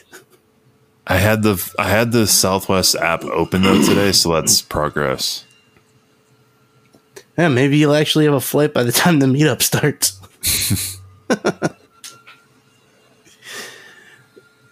And then we're doing California's Great America and Six Flags Discovery Kingdom and fucking, what's the name? Santa Cruz Beach Boardwalk in September. Hell yeah. And that's the 15th through the 17th. And for those of you interested, we're going to be closing the interest form soon. So if you're interested in joining us, especially for the lodging, then fill that form out. Linktree, linktr.ee/YFCS. Let us know, because we're going to have to close that up soon so we can book a room or a Airbnb. So, but yeah, hope to, and Larry, please feel free to join us for any of our meetups. Yeah, man, it sounds awesome, especially the Six Flags Great America. Been meaning to get there a good while. Yeah, no, I mean that's the old home park for Ben and I. So, and we actually haven't had an actual meetup there since we started this, so it'll be very cool to bring it on home. Let alone just really hang out there recently. I mean, yeah, we kind of blew through pretty quickly after Hollywood Nights. Yeah. Yeah, that was quick. Are you guys going to Hollywood Nights this year? No, couldn't get a ticket. Yeah. I didn't even know they were on sale till they were sold out. Man, I was in the queue. I had one in my cart and couldn't get it. Is that event still worth it anymore, though? I have not been to it since they changed the admission stuff. Okay. I mean, it basically went from like, you could argue the whole "is it worth it" thing, but now it's like it's so restrictive that it's probably really awesome if you only care about ERT, but you just got to get a ticket. Okay. Yeah, because like there was that, I don't know, 2 years ago, it looked terrible. There were like so many people there. People were waiting like 4 hours for Voyage ERT. I mean, it wasn't that long. It was like an hour. Oh, okay. Yeah. So people were exaggerating then. But. Yeah. And the thing is, that event too was basically like you'd go and everybody who's like a coaster person would be there. Mm-hmm. So it'd almost be more about like seeing old friends and hanging out and shit. Yeah. Than just the coasters themselves. So now it's not, but now it's like super restrictive, so like no one can go. And I think that's kind of been a problem because like lots of big groups of people who've been going for a long time, it's like, oh, well, you know, this dude couldn't get a ticket and they couldn't get a ticket, so That sucks. That's probably what's going to happen to Coaster Stock soon. I've never gone. I was last weekend. It was good. It was fun. But it's just starting to sell out faster and faster every year. What do they all do for that event? Oh, they've got ERT in the morning and the evening, and then there's like lunches and like a lunch and Q&A, walkbacks behind a lot of the coasters. They do like different games. Like there's like a Coaster Stock feud kind of thing, or like they do like an amazing race kind of thing. This year, Gravity Group was there to do a Q&A. So just a lot of shit like that. Nice. That's pretty cool. Yeah. Yeah, I have not really attended any coaster events since Hollywood Nights 2021. Was that the one? Was that the one where it was like everyone was bitching about how busy it was? Yeah. Okay. And people were also bitching about Voyage being closed after a lady fucking died on it. Okay, yeah, so it was that year, yeah. Jesus. Were they really? Yeah. Yeah. That's fucked up. Mm-hmm. And it's like, part of me is like, why do they even host the event? Right. Like, if that's going to be the response, then why even invite the 500 people? Damn, yeah, no, that's fucked up. That's like pretty scummy. Yeah, because I remember like it was like first just hearing like somebody died on the Voyage, and it's like, oh my god, fuck. And then literally not, but maybe 10 minutes later, because we're all, you know, you're penned in the, you know, picnic shelter area. Mm-hmm. After the park closes, before they start the ERT. And it's like, there's kind of like rumors going around that someone had died. We all saw like medical ambulance, but the people at the park didn't like address it directly. So then I think that left the door open for people to be expressive about how upset they were. Okay. And Gross. I get why the park wouldn't want to say anything, and I'm not trying to say that they're at fault in any way, shape, or form. What I'm saying is that shitheads are going to be shitheads. Right. Yeah. I mean, some communication might have helped in the situation, but yeah. Yeah, but, you know, unfortunately, just some shitty folks. Yeah. Or people making shitty decisions. You know, but I still had a fucking phenomenal time at the event. But I'm not there to try and ride every ride the entire time as many times as I can. Right. I want to ride a couple rides, and I want to see all my friends and, you know, hang out with people, meet new folks. And because honestly, you know, Ben, you went to the park on the Saturday during the day. Yeah, like, it really wasn't that bad crowd wise. Yeah, that's what you were saying. Rianne and I and a bunch of people from our camp ended up just chilling at the campground during the entire actual operating day Saturday. And we didn't make it back to the park until it was time for ERT. People were actually saying it was 4 hours. Like, I didn't pull that number out of my ass. That's funny to me. I heard multiple times that it was 4 hours to get on the voyage. I can't imagine the line for that ride ever being 4 hours. Right. Yeah, because the ERT was only an hour and a half. That's what I'm saying. The queue space, like, we got in line for the ride, and the line stretched all the way back past the bridge into Thanksgiving. And it took us less than an hour and a half. Huh. And, like, again, that was the line stretching all the way the fuck back to the entrance of the area. So you guys would say, like, the changes they made to Hollywood Nights are not good as far as restricting attendance that much.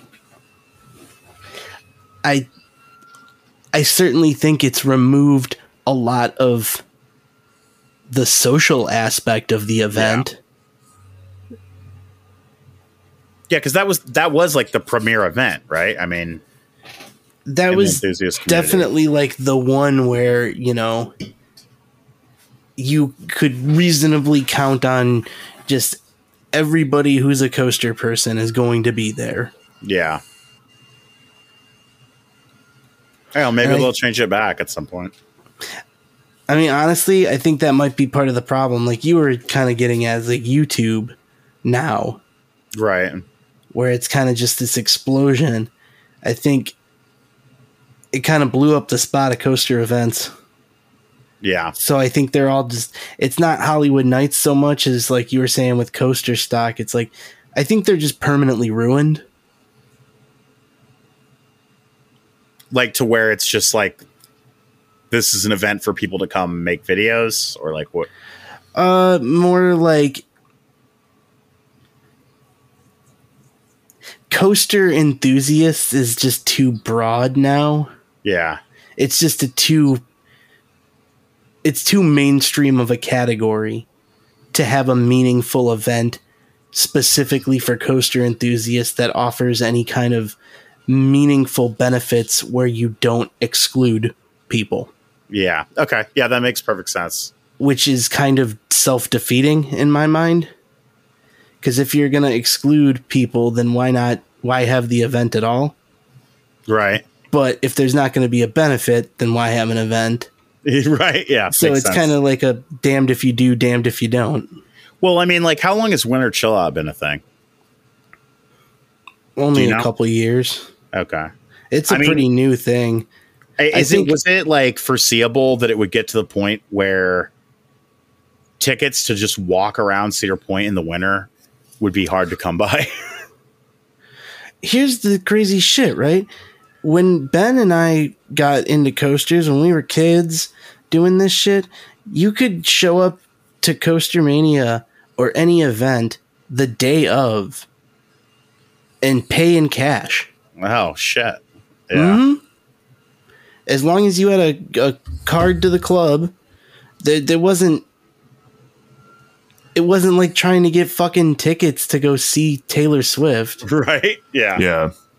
You just show up with cash and it'd be no problem. I mean, sometimes for some of them, you had to send in a flyer with a check with your information.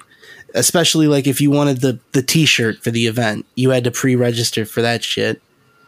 But no, there's no way I could have ever foreseen it being such a thing where it's like, oh yeah, I was on the site at 11 and by 11:02 the shit was gone. Yeah. That is pretty incomprehensible to me. But also, I think the YouTube thing blew up certain events because it's definitely not all the events. Like, I mean, even that one we did in Texas, like that one was pretty small. Yeah, that one was pretty cool. So I guess like smaller regional events can still be smaller park events can still be pretty cool. Like, I guess the ones that Coaster Studios hasn't done a video on, probably. Yeah, if vloggers have discovered it, it's probably fucked. Yeah. Yeah, because really it's Coaster Mania and Hollywood Nights that are, and probably like Coaster Stock, like you were saying, are probably the mainstream. Maybe it's just an Ohio. It's like an Ohio thing. I mean, let's be honest. There's not much to do in Ohio. So that state's going to breed a lot of coaster. What are you guys talking about? We've got lots of bars and there are vape shops here. Okay. There is a river that catches fire. There's a river that catches on fire. Do you have one of those? Do not ash your cigarettes into the river. Yeah. Although low-key, I always look on Zillow in Sandusky, and I always like fantasize about buying something. What? Yeah, cost of living out here, it's not too bad. Buying a house in Sandusky? Really? Yeah, I always put on like the term like Zillow goggles. It's when like you like when you look at another city on Zillow and you see how cheap the houses are. Yeah. Like But fantasize Sandusky? about buying it. I mean, on the lakefront, yeah. I would too. I'm not gonna lie. I'm just like we were talking about this before we started recording, Larry. But yeah, people moving to Ohio, it's a rarity first of all, but then just because. Well, I would say it's not a rarity. It's just nobody moves to Ohio without a reason. like if you move to Ohio or if you move to my area, chances are you are a government contractor of some kind or you're in the Air Force and you've been stationed at Wright-Patterson Air Force Base. But nobody just moves here for fun. That's what I'm saying. And Ben, you're basically saying I want to move there just because it is. Well, I'm not saying I want to move there. I just want to buy a house. Yeah. Oh, I just kind of assumed you meant live in it. I guess if you were planning to stay there occasionally to visit Cedar Point and then rent it out as an Airbnb, right? That'd be cool. Yeah. That would be cool. That'd be really cool, actually. I mean, like, okay, so in comparison here, so just comparing like Denver real estate to Sandusky, you can get, okay, so for $1.5 million in Denver, that's like a 3-bed, 2-bath townhome in like the trendiest neighborhood type of thing. Yeah, I'm not surprised. But in Sandusky on the chaussee, it's a 5,000 square foot 4-bed, 4-bath house on the lake with like a private dock, giant screen room, hot tub, like giant balcony. 1.5 million will buy you a lot in Ohio in general, but not as much as it used to. Like the home prices here are getting shitty relative to what they used to be as well. Yeah. Yo, if we could get all our listeners to pitch in,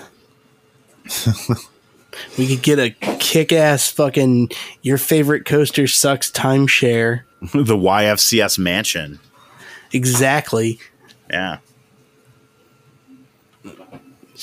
Leave the code for the keys. Hey, text us when you want to stay. There's also a 4,000 square foot lot for $6,000. Yeah. Bring a sleeping bag. And a tent.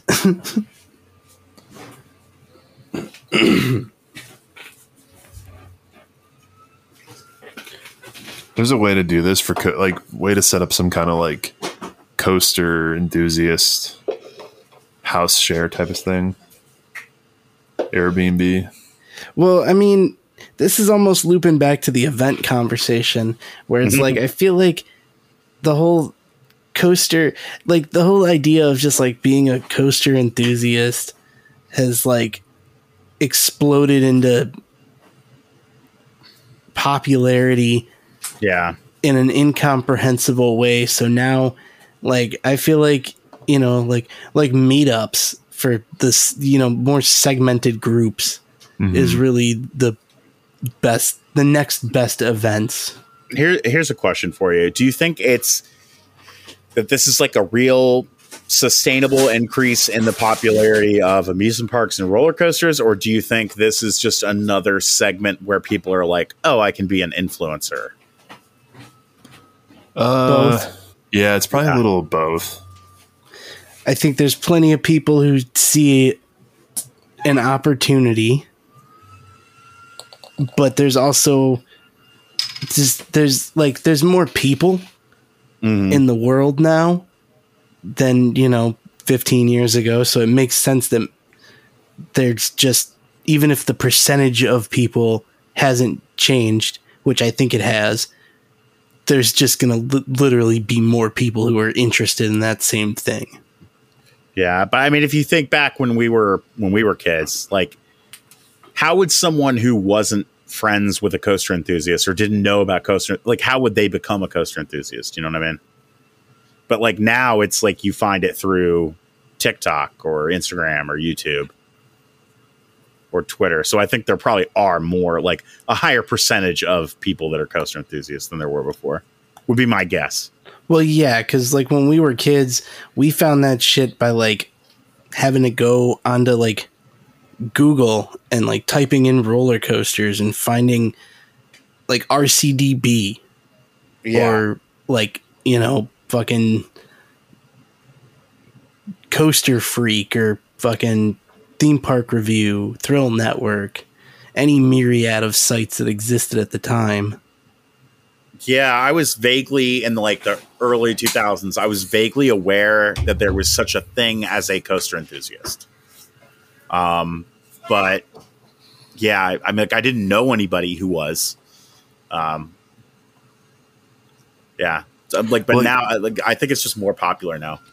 Yeah, I mean, it kind of goes to the whole social media algorithm thing, because it went from where you had to try to be a coaster enthusiast, and now someone just downloading an app gets coaster enthusiasts like shoved down their throat, and they just kind of like follow that because the algorithm. You like Six what happened Flags to me. account, so you're gonna love this video that Rob Alvey posted or whatever. Right. That's exactly what happened to me, though. Like I started just looking up these coasters. Like I was just like, oh, Banshee. I want to learn more about Banshee, and then I would find like YouTube reviews of it, and it just like kind of kept, like, I just fell down it like more and more. So interesting. I mean, it is cool that the algorithms work so well. I guess it's also a little terrifying. Yeah, but it's weird because you're talking about a thing where it's like literally, yeah. When Ben and I were kids, we met because we talked on a fucking forum. Oh, really? That's awesome. Yeah. That's cool. And like now, and it's like, I don't know. The reason we became such good friends is because we had that common interest. And I don't know. You didn't have like normies. Everyone was a weirdo, you know? Yeah. Whereas there's now still it's like, plenty of weirdos. There's still plenty of weirdos. and that's the core demographic and always Yeah. will be. And look, it takes one to know one. And, Right. you know, we're all here for a fucking reason. We know. Yeah. But it's like, there's a lot of, it just seems like there's a lot more non super nerd normies now too, where it's like, I guess it's the whole thing of like casual fans are now just by nature, you know, like when we were kids, nobody knew who fucking B&M was. Right. I couldn't talk to anybody about like, oh, B&M, except for my two friends that I had that were coaster enthusiasts. Right. Yeah. Whereas now you could be like, oh yeah, no, check out here's all the info, and just send a fucking TikTok to somebody or whatever. Yeah. I mean, I still think most people have no idea what any of the shit is that we're talking about. But yeah, it's like a wider umbrella. I remember Ben and I we had a first meetup was at this event at Fiesta, Texas. And we were about to ride Iron Rattler, and we heard these young girls, probably 10 to 12 years old behind us, talking about RMC. Oh, that's and that right. was Yeah. such a mind fuck. Really? Damn. Because it was like, yeah, like when we were kids, it was literally like nerdy ass teenagers and then like fat white dudes in their 50s and nobody else. That was coaster enthusiasts. My mental image was always like, I don't know, you guys seen Napoleon Dynamite? Mm-hmm. Like the brother, like the older brother. Yeah, that's pretty spot on. That's what, with a fanny pack and like those like sports glasses, like that, like strap around the back of your head. That's pretty spot on. Yeah. And that, and then like, yeah, like an overweight dude who wears like a t-shirt tucked into jeans. Yeah. That was the only two types of people you saw at a coaster event. You still see those guys. They're still there. That's the core demographic. The old guys with the jean jackets with like all of the patches just like all over them. I still see those guys. I rock a jean jacket with fucking patches all over it. Yeah, but you know who I'm talking about though. Well, that's to say, you know, it's a ride in the bus moment. And you know, you're riding the bus, you look around, you're like, Jesus Christ, who are these fucking people? And you go, I'm on this fucking bus. Yeah. Yeah. That's what it is. So it's like, hell, you know, I could talk shit about patch jacket people, but that's because I'm wearing one of those fuckers. Yeah. So, but that's to say that, yeah, 15 years ago, that was the only people at the coaster event. See, yeah, you guys are making me feel like I missed out, but also I don't think I would be here though. If I hadn't just happened to fall down the internet rabbit hole. I mean, that's not necessarily true, because what really got me interested was going back to the park. Yeah. And that had nothing to do with social media. But getting online and seeing, like, finding the community and all that, like, really interested me for sure, and kept me going deeper. And I mean, here's the thing. On the whole, it's good for the industry. Right. So I'm like, good. More people interested, more people spending money, more new rides. Good. Like, as a fan, great. And fuck if I'm trying to be a gatekeeper for goddamn roller coasters. Right. No. Go enjoy yourself, have fun, enjoy the parks. Well, go back to Six Flags in the early 2000s when there was no social media coaster enthusiasm, and like parks would build multi-million-dollar hyper coasters the same year as like B&M Mega Loopers, and the park chain failed. Right. You know, like the parks were still dead, you know? And that's the thing, is like, it's good for the industry on the whole. The more attention and the more people, it's good for the industry. Well, so let me ask this then, because like one of the things you hear the most often is that coaster enthusiasts don't matter whatsoever. But in light of everything we're talking about, like, can that still be said? Yes and no. I mean, there's more and more childless millennials. So like,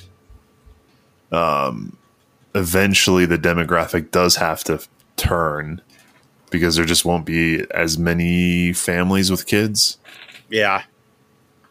And I mean, it seems like Disney's catering not so much to families anymore. They're trying to, they for a while seem to be embracing the whole like millennials with no kids with income. Yeah, like rich millennials that want to take pictures of their food. Yeah. It seems like that was the most boomer thing I've ever said, but that's what they do. That's all they do. Like if you look at Disney Twitter, it's like just food. It's, a lot of complaining, but that's just true. People. No, you're right. Yes, complaining then food. I think, you know, enthusiasts have always and will always matter the exact same amount as everyone else who bought a ticket. Okay, well, that's better than what most people say. I mean, because here's the deal, right?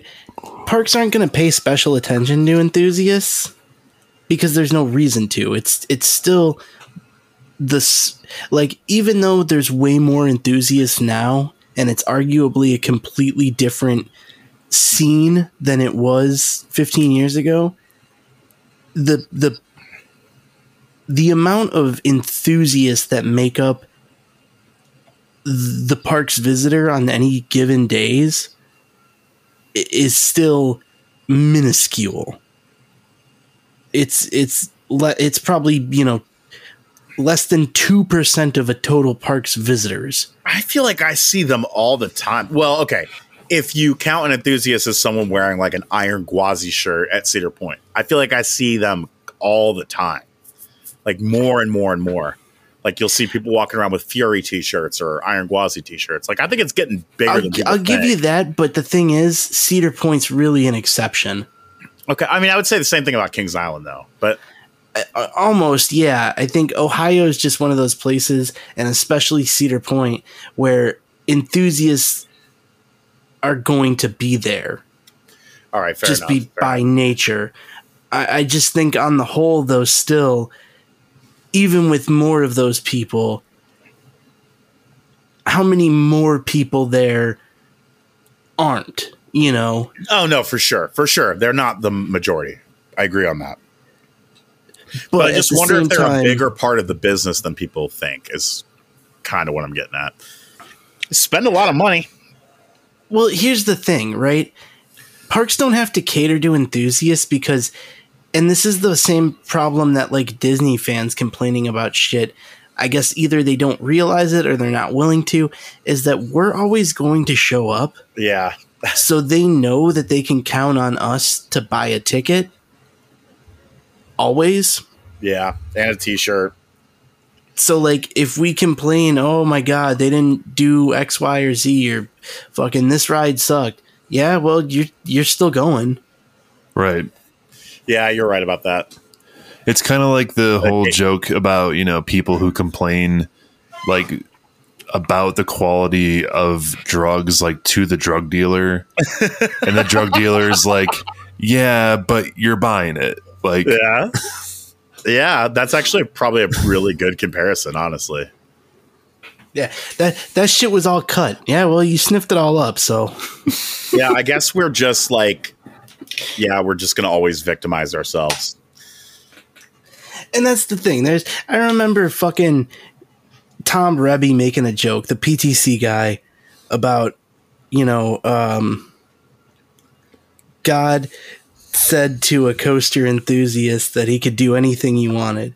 and he said, build a fucking roller coaster that all the enthusiasts will agree on. And God was like, oh, fuck, I fucked up the joke. God couldn't do it. That's the punchline. Ta-da! Good. 10-lane highway from California to Hawaii. Well done. And God said, I can't build a 10-lane highway from California to Hawaii. And the coaster enthusiast said, okay, how about a coaster that all enthusiasts agree on being awesome? And then God said, so you want that highway 10 lanes? There it is. Yeah. So, it just makes me think of that. Or it's like, no, the coaster enthusiasts are always going to bitch and moan, but yet they're still going to buy a season pass year after year.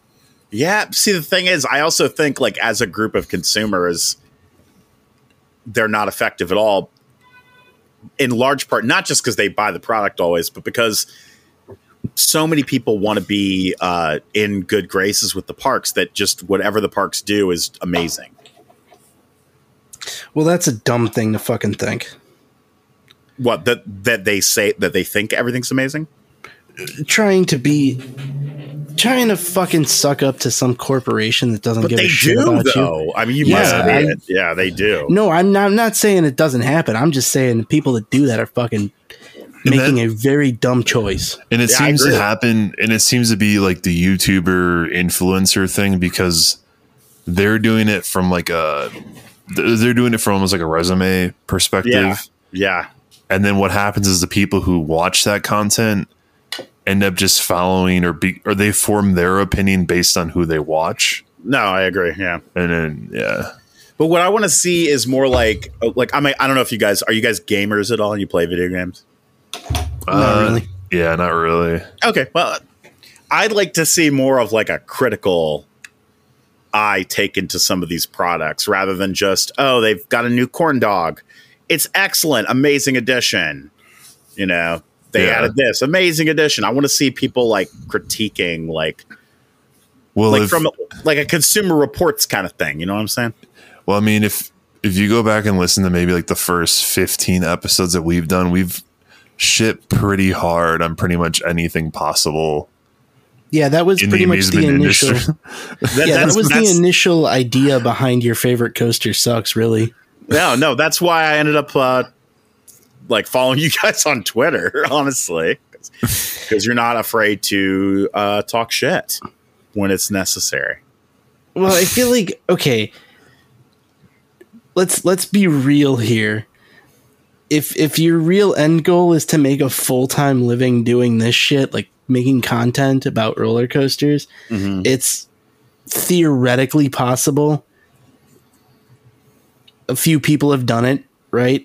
But the vast majority of anyone in this space is gonna maybe make a few bucks. Anyway, the big secret is there's really not a whole fuckload of money to be made in making coaster nerd content. Yeah. Because I have reason to believe that even the people who are doing it as a full-time living are making enough to sustain the lifestyle. Yeah, that's pretty much like if you ever look up YouTube analytics, you get a pretty good idea of what it's like for like main channels, and then you take out basically 50% for taxes. And like, yeah, it's fine. But again, like the other thing I don't think people realize with those roles is like, that's like a full-time plus job. And it's not a job you can just turn off at 5 PM. I mean, like you're pretty much spending all your entire existence. You know, you got to reply to comments, you got to post shit. You have to like strategize your life. Like, oh, I got to post this video exactly at like 8 AM on Tuesday morning, because that's when I get the most clicks. And if a piece of news drops, you got to try to be the first one. And then you'll think about it that way. It's like to get a video out about it. Yeah. Yeah. You know what I always get annoyed by is like, okay, like the other day, Wildcats Revenge POV dropped, right? And then my recommended feed is just like every fucking channel's reposting it. Yeah. Yep. It's like, I get it. Everybody wants to be the fucking first. Ugh. Yeah. I still don't mind that as much as just the fake positivity about shit that's not that cool. Like, if that makes sense. I don't know. Oh, and Like, you know, you saying that brings it back around. I was saying there's not money to be made here. So really, if you think about what the end goal is, it's to go to fucking Media Day. And Media Day kind of sucks. Like, you get some free coffee and donuts or whatever, but otherwise you have to be at a theme park, like potentially on a news camera at fucking 3:30 in the morning. That sucks. That's bullshit. And that is what it is that they're trying to cultivate this relationship with the parks. So they're worried about everything they say, but it ends up becoming this like toxic positivity about dumb shit. Yeah, and I also hate the conversation around media days that you're supposed to like feel grateful for being invited to the media day. But I don't know. I've been to some pretty bad media days. I just actually got invited to my first media day. I haven't been to one yet. I mean, go and enjoy yourself. What was it for? Yeah, no, I will. It's for Wildcats Revenge. It's the first one for me. Oh, no. And I'll be honest. Are they really that bad? Well, I haven't been to one. Actually, since. I bet Hershey Parks is probably pretty good. They might be. I was just thinking, I haven't been to one since like the whole vlogging thing really took over the coaster world.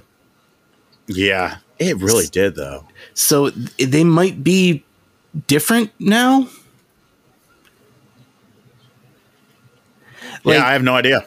I definitely was at a media day when I was a kid, and they said, who are you with? And I was like, I have a YouTube channel. And they were like, this is for real media. Nice. Yeah. Nice. So, I mean, the attitude has certainly shifted in my lifetime. Yeah.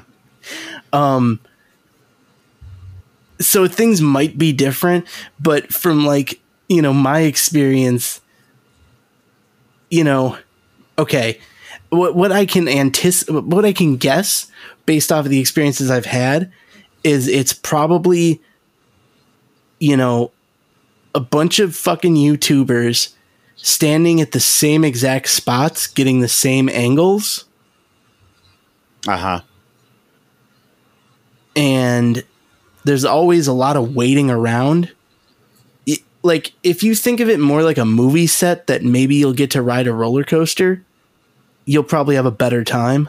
Oh, that's exactly what I was expecting. I was expecting a bunch of people with dopey shit sticking out of their cell phones, just taking footage of the coaster, and then we get to ride it like once.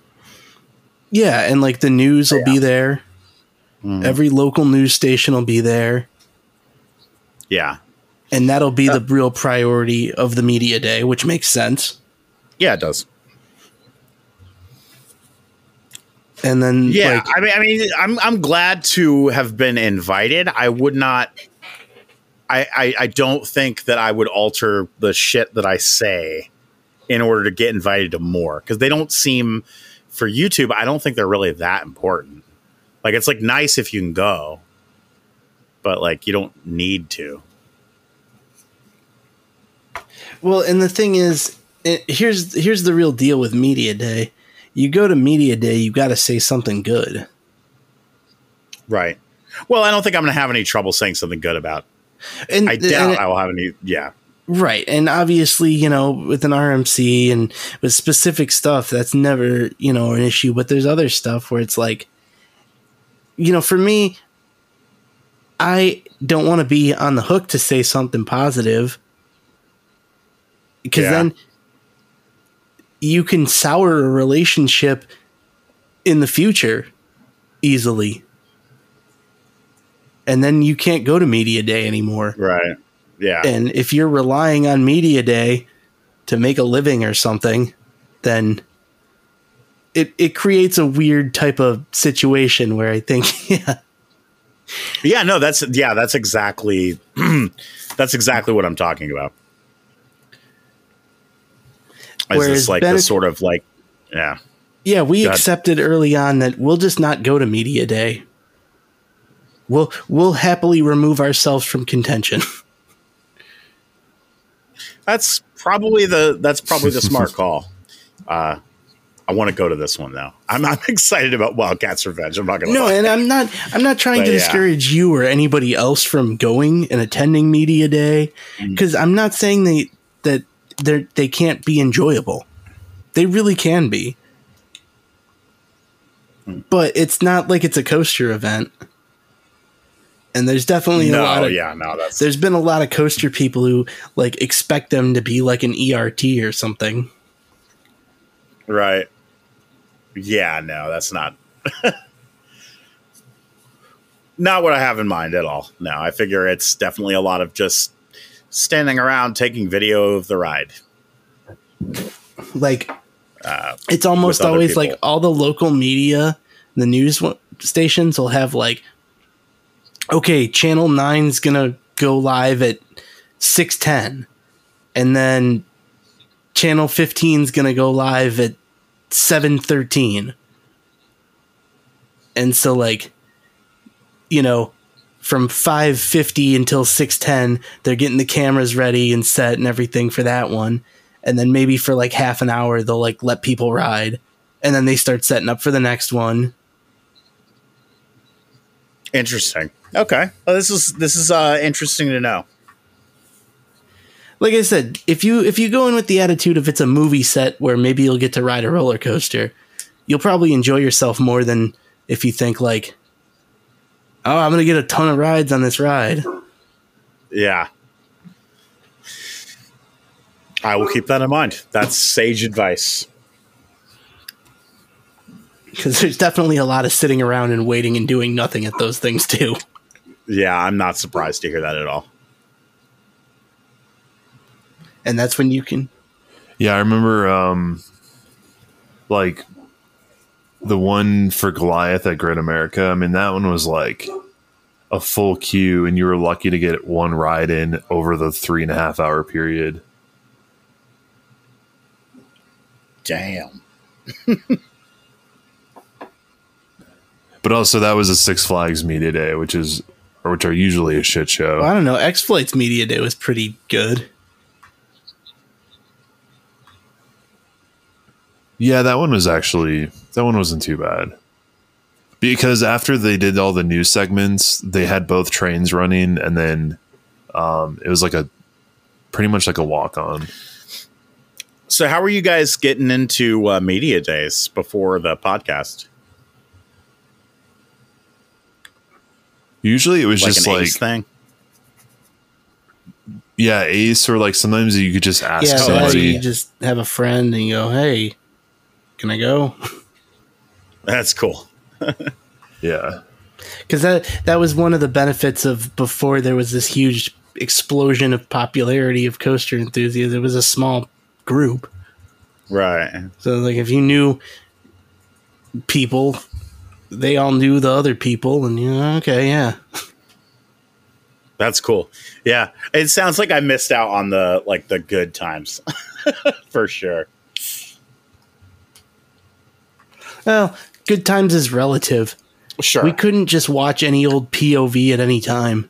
Yeah, that's true. That's nice. Like, I definitely, this is kind of a thing we've talked about on a lot of these shows where people of a certain age who were into the shit at the time, like a VHS where you had taped a bunch of copies or Discovery Channel shows. Right. Yeah. Like everybody of a certain age had one where you taped all the Discovery Channel shows about roller coasters. That sounds cool to me, though. That sounds like a fun community to be a part of. Like everyone's just so this was, you guys probably liked that like Coaster Wars show, right? That was pretty cool. That was coming out probably right around the time we were both kind of fading out a bit from it, though. Okay. Yeah, that was kind of in the YouTube era. Was it? As well. So like once that happened, it was kind of it was a little different. Yeah, that's kind of around the time everything started shifting, it seemed like. Because then, like, there was Bert the Conqueror. And, yeah. You know what? Let's not even go into that.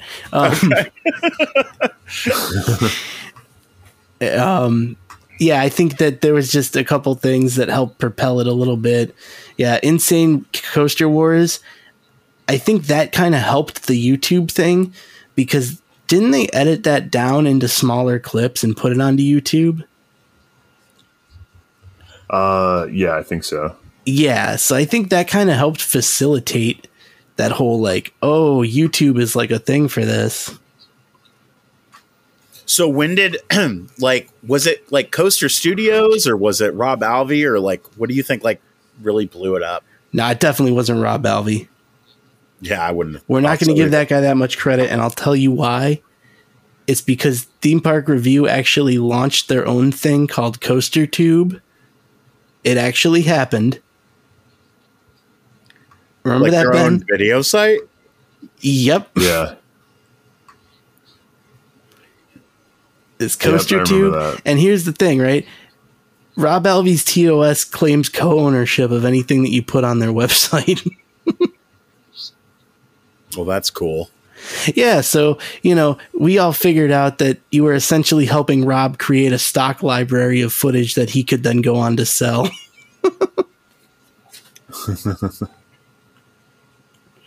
But yeah, it wasn't him, because if he would have done it, it would have been that, and that didn't pan out. Right. Obviously. Coaster Studios seemed pretty accessible. I think it was a combination of that stuff and probably also the Disney / Orlando stuff. Mm-hmm. Those type of vloggers that kind of bled into more of Tim Tracker, where it's almost like a lifestyle vlog that happens to be theme parks sometimes. Yeah.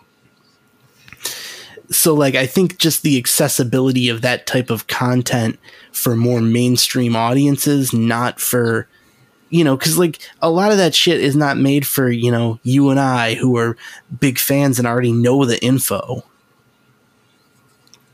Yeah. That type of content is made for, casual fans or people who, are new to it. Yeah. I mean, when I first started out, I learned a lot off of Coaster Studios. Mostly just where everything is, where all the different coasters are, what coasters are notable. Some terms, some enthusiast terms and stuff. Most of that I had to look up at the time. But I'll be honest with you, I kind of have this thought in my mind when we record this show that this is somebody's first time listening to this show. Uh-huh. And they might be totally new to roller coasters and not have any fucking clue what the hell we're talking about. Yeah. But I'm pretty confident in the exact demographic that we go for. And that new enthusiasts would not like our show. No. You have to be older really or just jaded.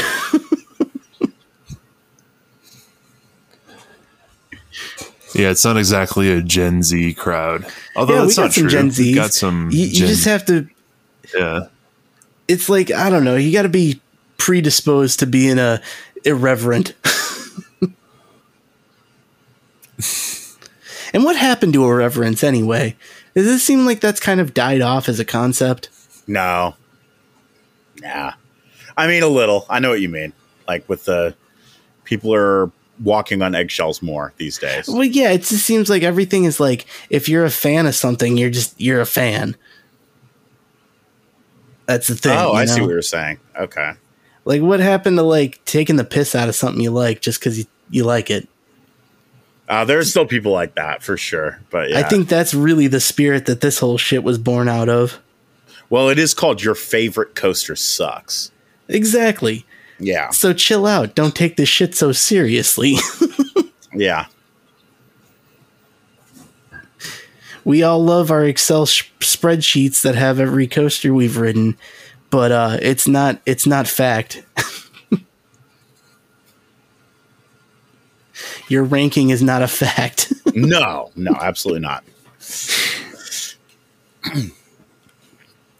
And it just seems like, I don't know, fan communities in general, but especially Coaster World, it's like everybody's so serious. Yeah. Yeah. Well, it's like everyone wants that like Taylor status. Like Taylor Bybee. Yeah.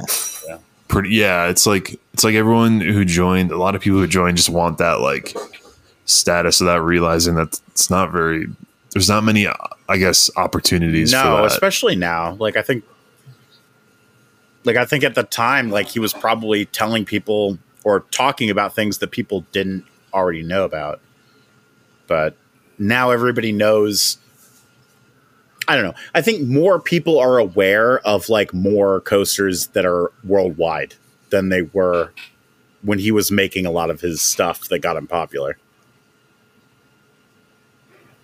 So you can't just do the same stuff he did. You can't just do like coaster reviews or, you know. Hate to say it, I feel like there might be an oversaturation of content. I think there is, yeah. It doesn't mean I'm going to stop. But yeah, no, and I'm not pointing the finger. Mm-hmm. You're a guest on our show. You don't ever blame the guest or the audience. Good. But what I'm saying in general, in general, is that I think that's just there's so many sources. Yeah, it happens with everything. Well, I think the difference too is like making content because you enjoy making the content versus doing it because you want it to be like a job. Like there's a very big difference between that, or like doing it because you're just trying to get clicks. And there's like a very big difference between, and you can tell like when you watch YouTube stuff, like the difference between those two. Yeah, I agree with that. I definitely agree with that. That right there is the biggest difference, I think, in the enthusiast community now from back then, too. Because back then, there was literally no stakes. Like, Rob Alvey was the only dude who had figured out a way to somehow make a living doing anything resembling that. So it wasn't even like there was a path to make that happen. Yeah. So nobody was in it because they thought they would, make their life work doing that. Everybody was doing it just because they fucking loved roller coasters. Yeah. I do it because I like roller coasters and I like making the videos. It's fun to make videos. But yeah, no, there's no way I know like I've got a full-time job. That's going to be my full-time job. And that's the thing is if you're doing it because roller coaster guy, yeah, right, and but that's the thing is like your motivation's proper. If you're doing it because you enjoy going to parks and you like doing videos, that's the right attitude. And if you happen to be able to make a few bucks from it, fucking A, man. Yeah, right. Yeah, awesome. But it's all extra. Yeah, you can't.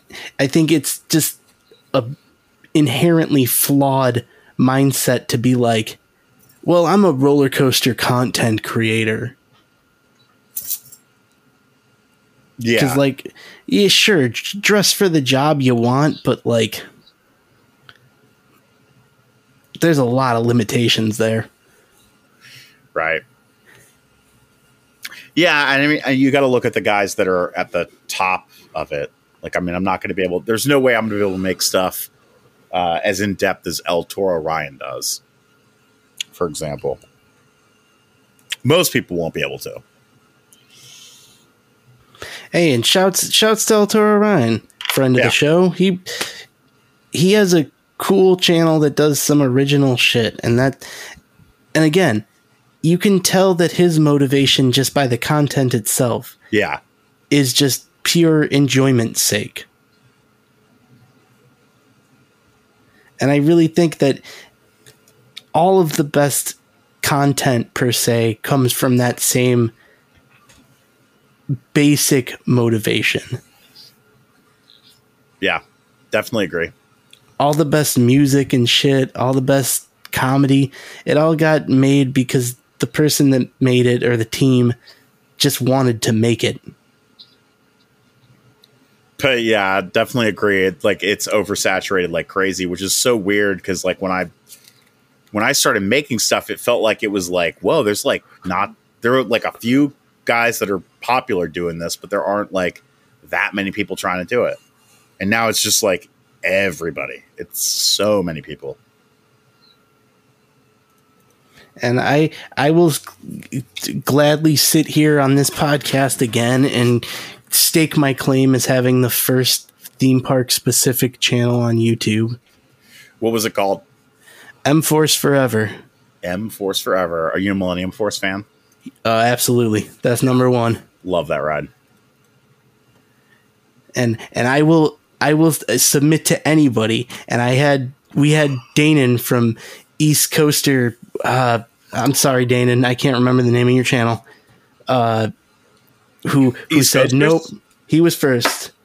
No, not East Coasters. Oh my! They're bad. a newer channel. They're cool though. I know them. We've interacted on Twitter. They cool. We'll give them the shouts. No, Danon, he doesn't run his channel anymore. East Coast. I can't remember. But he was like, no, I had the first one, and I pulled up the receipts. My first upload was January 06, and his was February 06. Oh, 06. Holy shit. You were like... Telling you, first theme park specific channel on YouTube.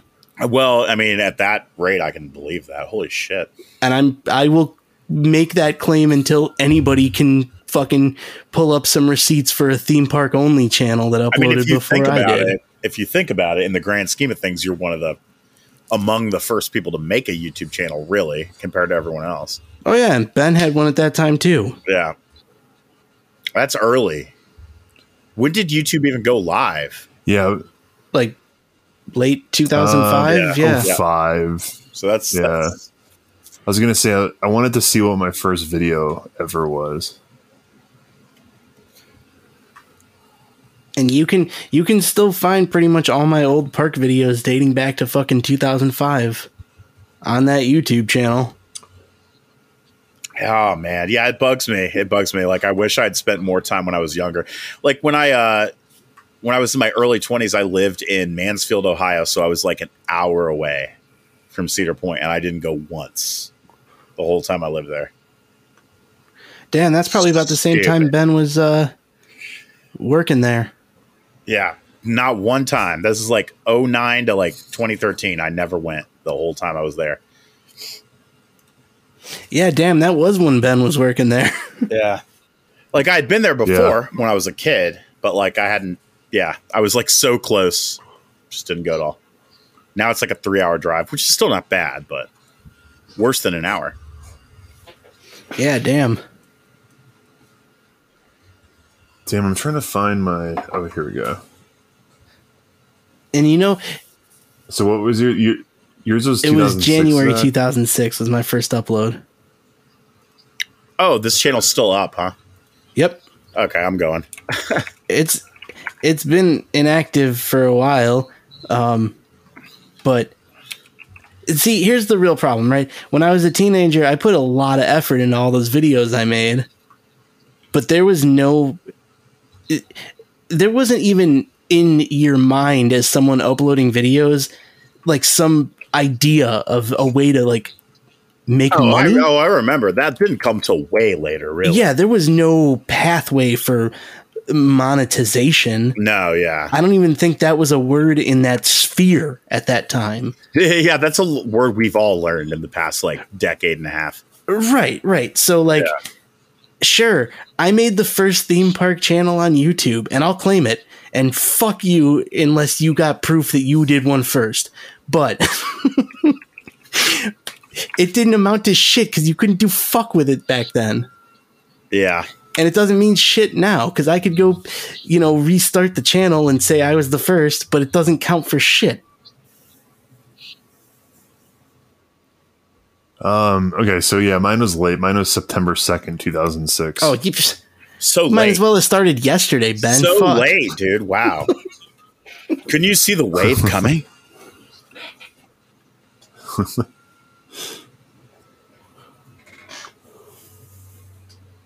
But yeah, I mean, it's just it's definitely kind of strange how the whole scene has changed and evolved. And of course, yeah, introduce the opportunity to make some money and you're going to get a totally different element. Right. Yeah, it's definitely changed things.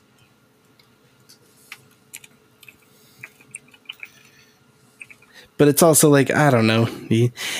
Do people really want to be like, going into their 40s going, or 50s going, oh, well, here's the new types of funnel cakes coming this year. No. But I will be there like being like, hey, this is a new thing at Cedar Point. Yeah. And a new ride, not a new funnel cake. And that's the thing is like, again, it comes down to motivation. You make shit because you want to make it. It's going to turn out to have a better final product anyway.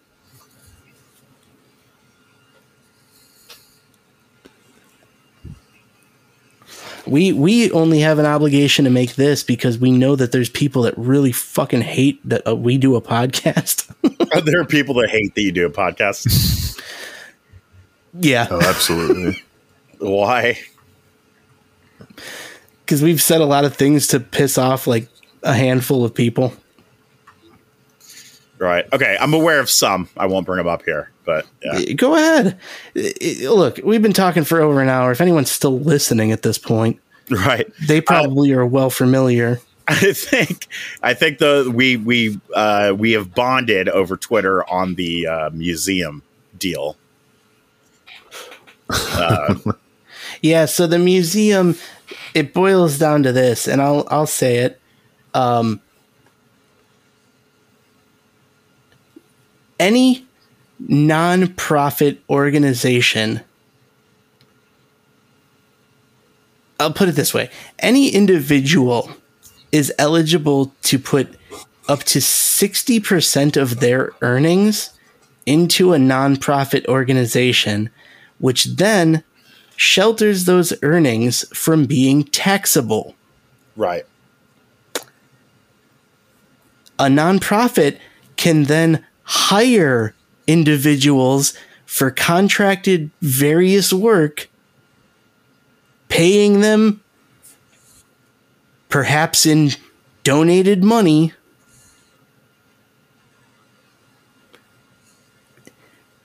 I'm gonna stop short of making any actual allegations here, but how much is a ride vehicle worth in dollars? ? And that's a rhetorical question. You think about this one for yourself, listener. Right. It's not nothing. All I'm saying is there's operating expenses if a business is open and running. But what if it's not a business? And what if it's not open and running? Yeah, it's so weird to me. And the thing is, like, I don't even necessarily think that there is anything nefarious going on, but I don't understand the lack of communication. And then the defensiveness that they react if you question. I mean, they just blocked me, like, just straight up, like, at the first time I even asked a question, like, wow, what's going on here? Just a block. Why not just say, hey guys, sorry it's taken so long. Like, just communicate. Like, we don't upload a lot to the Your Favorite Coaster Sucks YouTube channel, which does exist. Oh, I've seen this video. Yeah, anytime the museum comes up, I take the opportunity to go ahead and mention it. Because basically every year that passes that they don't open and that video stays up, it gets funnier. Yeah, a little bit, yeah. Because it's been up for 2 years now. You uncovered some interesting things, though, too. Like the relationship between that contractor. Oh, yeah. There's some very questionable practices. Yeah. Things that just make you very, very curious. And say, oh, that's curious. Again, I'm going to stop short of making any actual allegations here because that's fair. I don't have any kind of evidence to back up any wild claims I would maybe make. But there's a lot of questions worth being asked. I mean, once it hits year 4, that's going to be pretty funny. Of the video being up? Year 4 and beyond, man. That's I just don't get it. And then the way that it's being like open, but only to like certain people that they choose, I think is weird too. Like it's just basically just Ace events. Yeah, well, Ace started the museum. Yeah. And they're still like you said, you saw the video. They're pretty cozy. It's curious. That's certainly something I feel comfortable saying. Let's open the damn museum, dude. Open it up. I will second that. You open that fucking place, I will make a trip down to fucking asshole Texas and pay it full admission price, whatever it is. Let us give you our money so we can see your museum. That's all we want. I'll have a drink at the bar. Oh yeah, I forgot about the bar. There's a bar. Wow. Made out of wood and that's right. Just extra. I mean, it's kind of cool, but it's a little extra. What kind of drinks do you think they serve there? It's probably just beer. They're like, we got rid of all the Bud Light, obviously. No doubt. Oh, fuck. All right. Well, yo, Larry, why don't you get in another plug for your YouTube channel, man? And all your socials and everything. Yeah, thank you. Yeah, I'm on YouTube, KICoasterGuy. Should be easy to find on Twitter at @CoasterKI and on TikTok as KICoasterGuy. Go check him out. Give him the follow, like, comment, subscribe, the whole thing. Help get his videos in the algorithm boosted more. And whatever the fuck you can do to get content views on TikTok. I don't know. I just started doing it. I don't know either. No I put idea up what a I'm couple doing videos. Now. It's weird. Yeah. I'm like, maybe people will see this. Actually, I'll be honest. TikTok's the one I started because I was like, oh, I heard people make money doing this. Oh, really? Yeah. I don't even know how any of it works. I don't know how monetization works. I don't know anything about it. I just started it because I was like, I should have one. Yeah, I mean, we'll see. Maybe it'll pan out. Probably not. Yeah.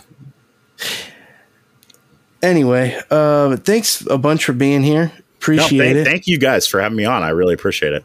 It's been a lot of fun. Yeah. Always a good time chatting and talking to somebody new.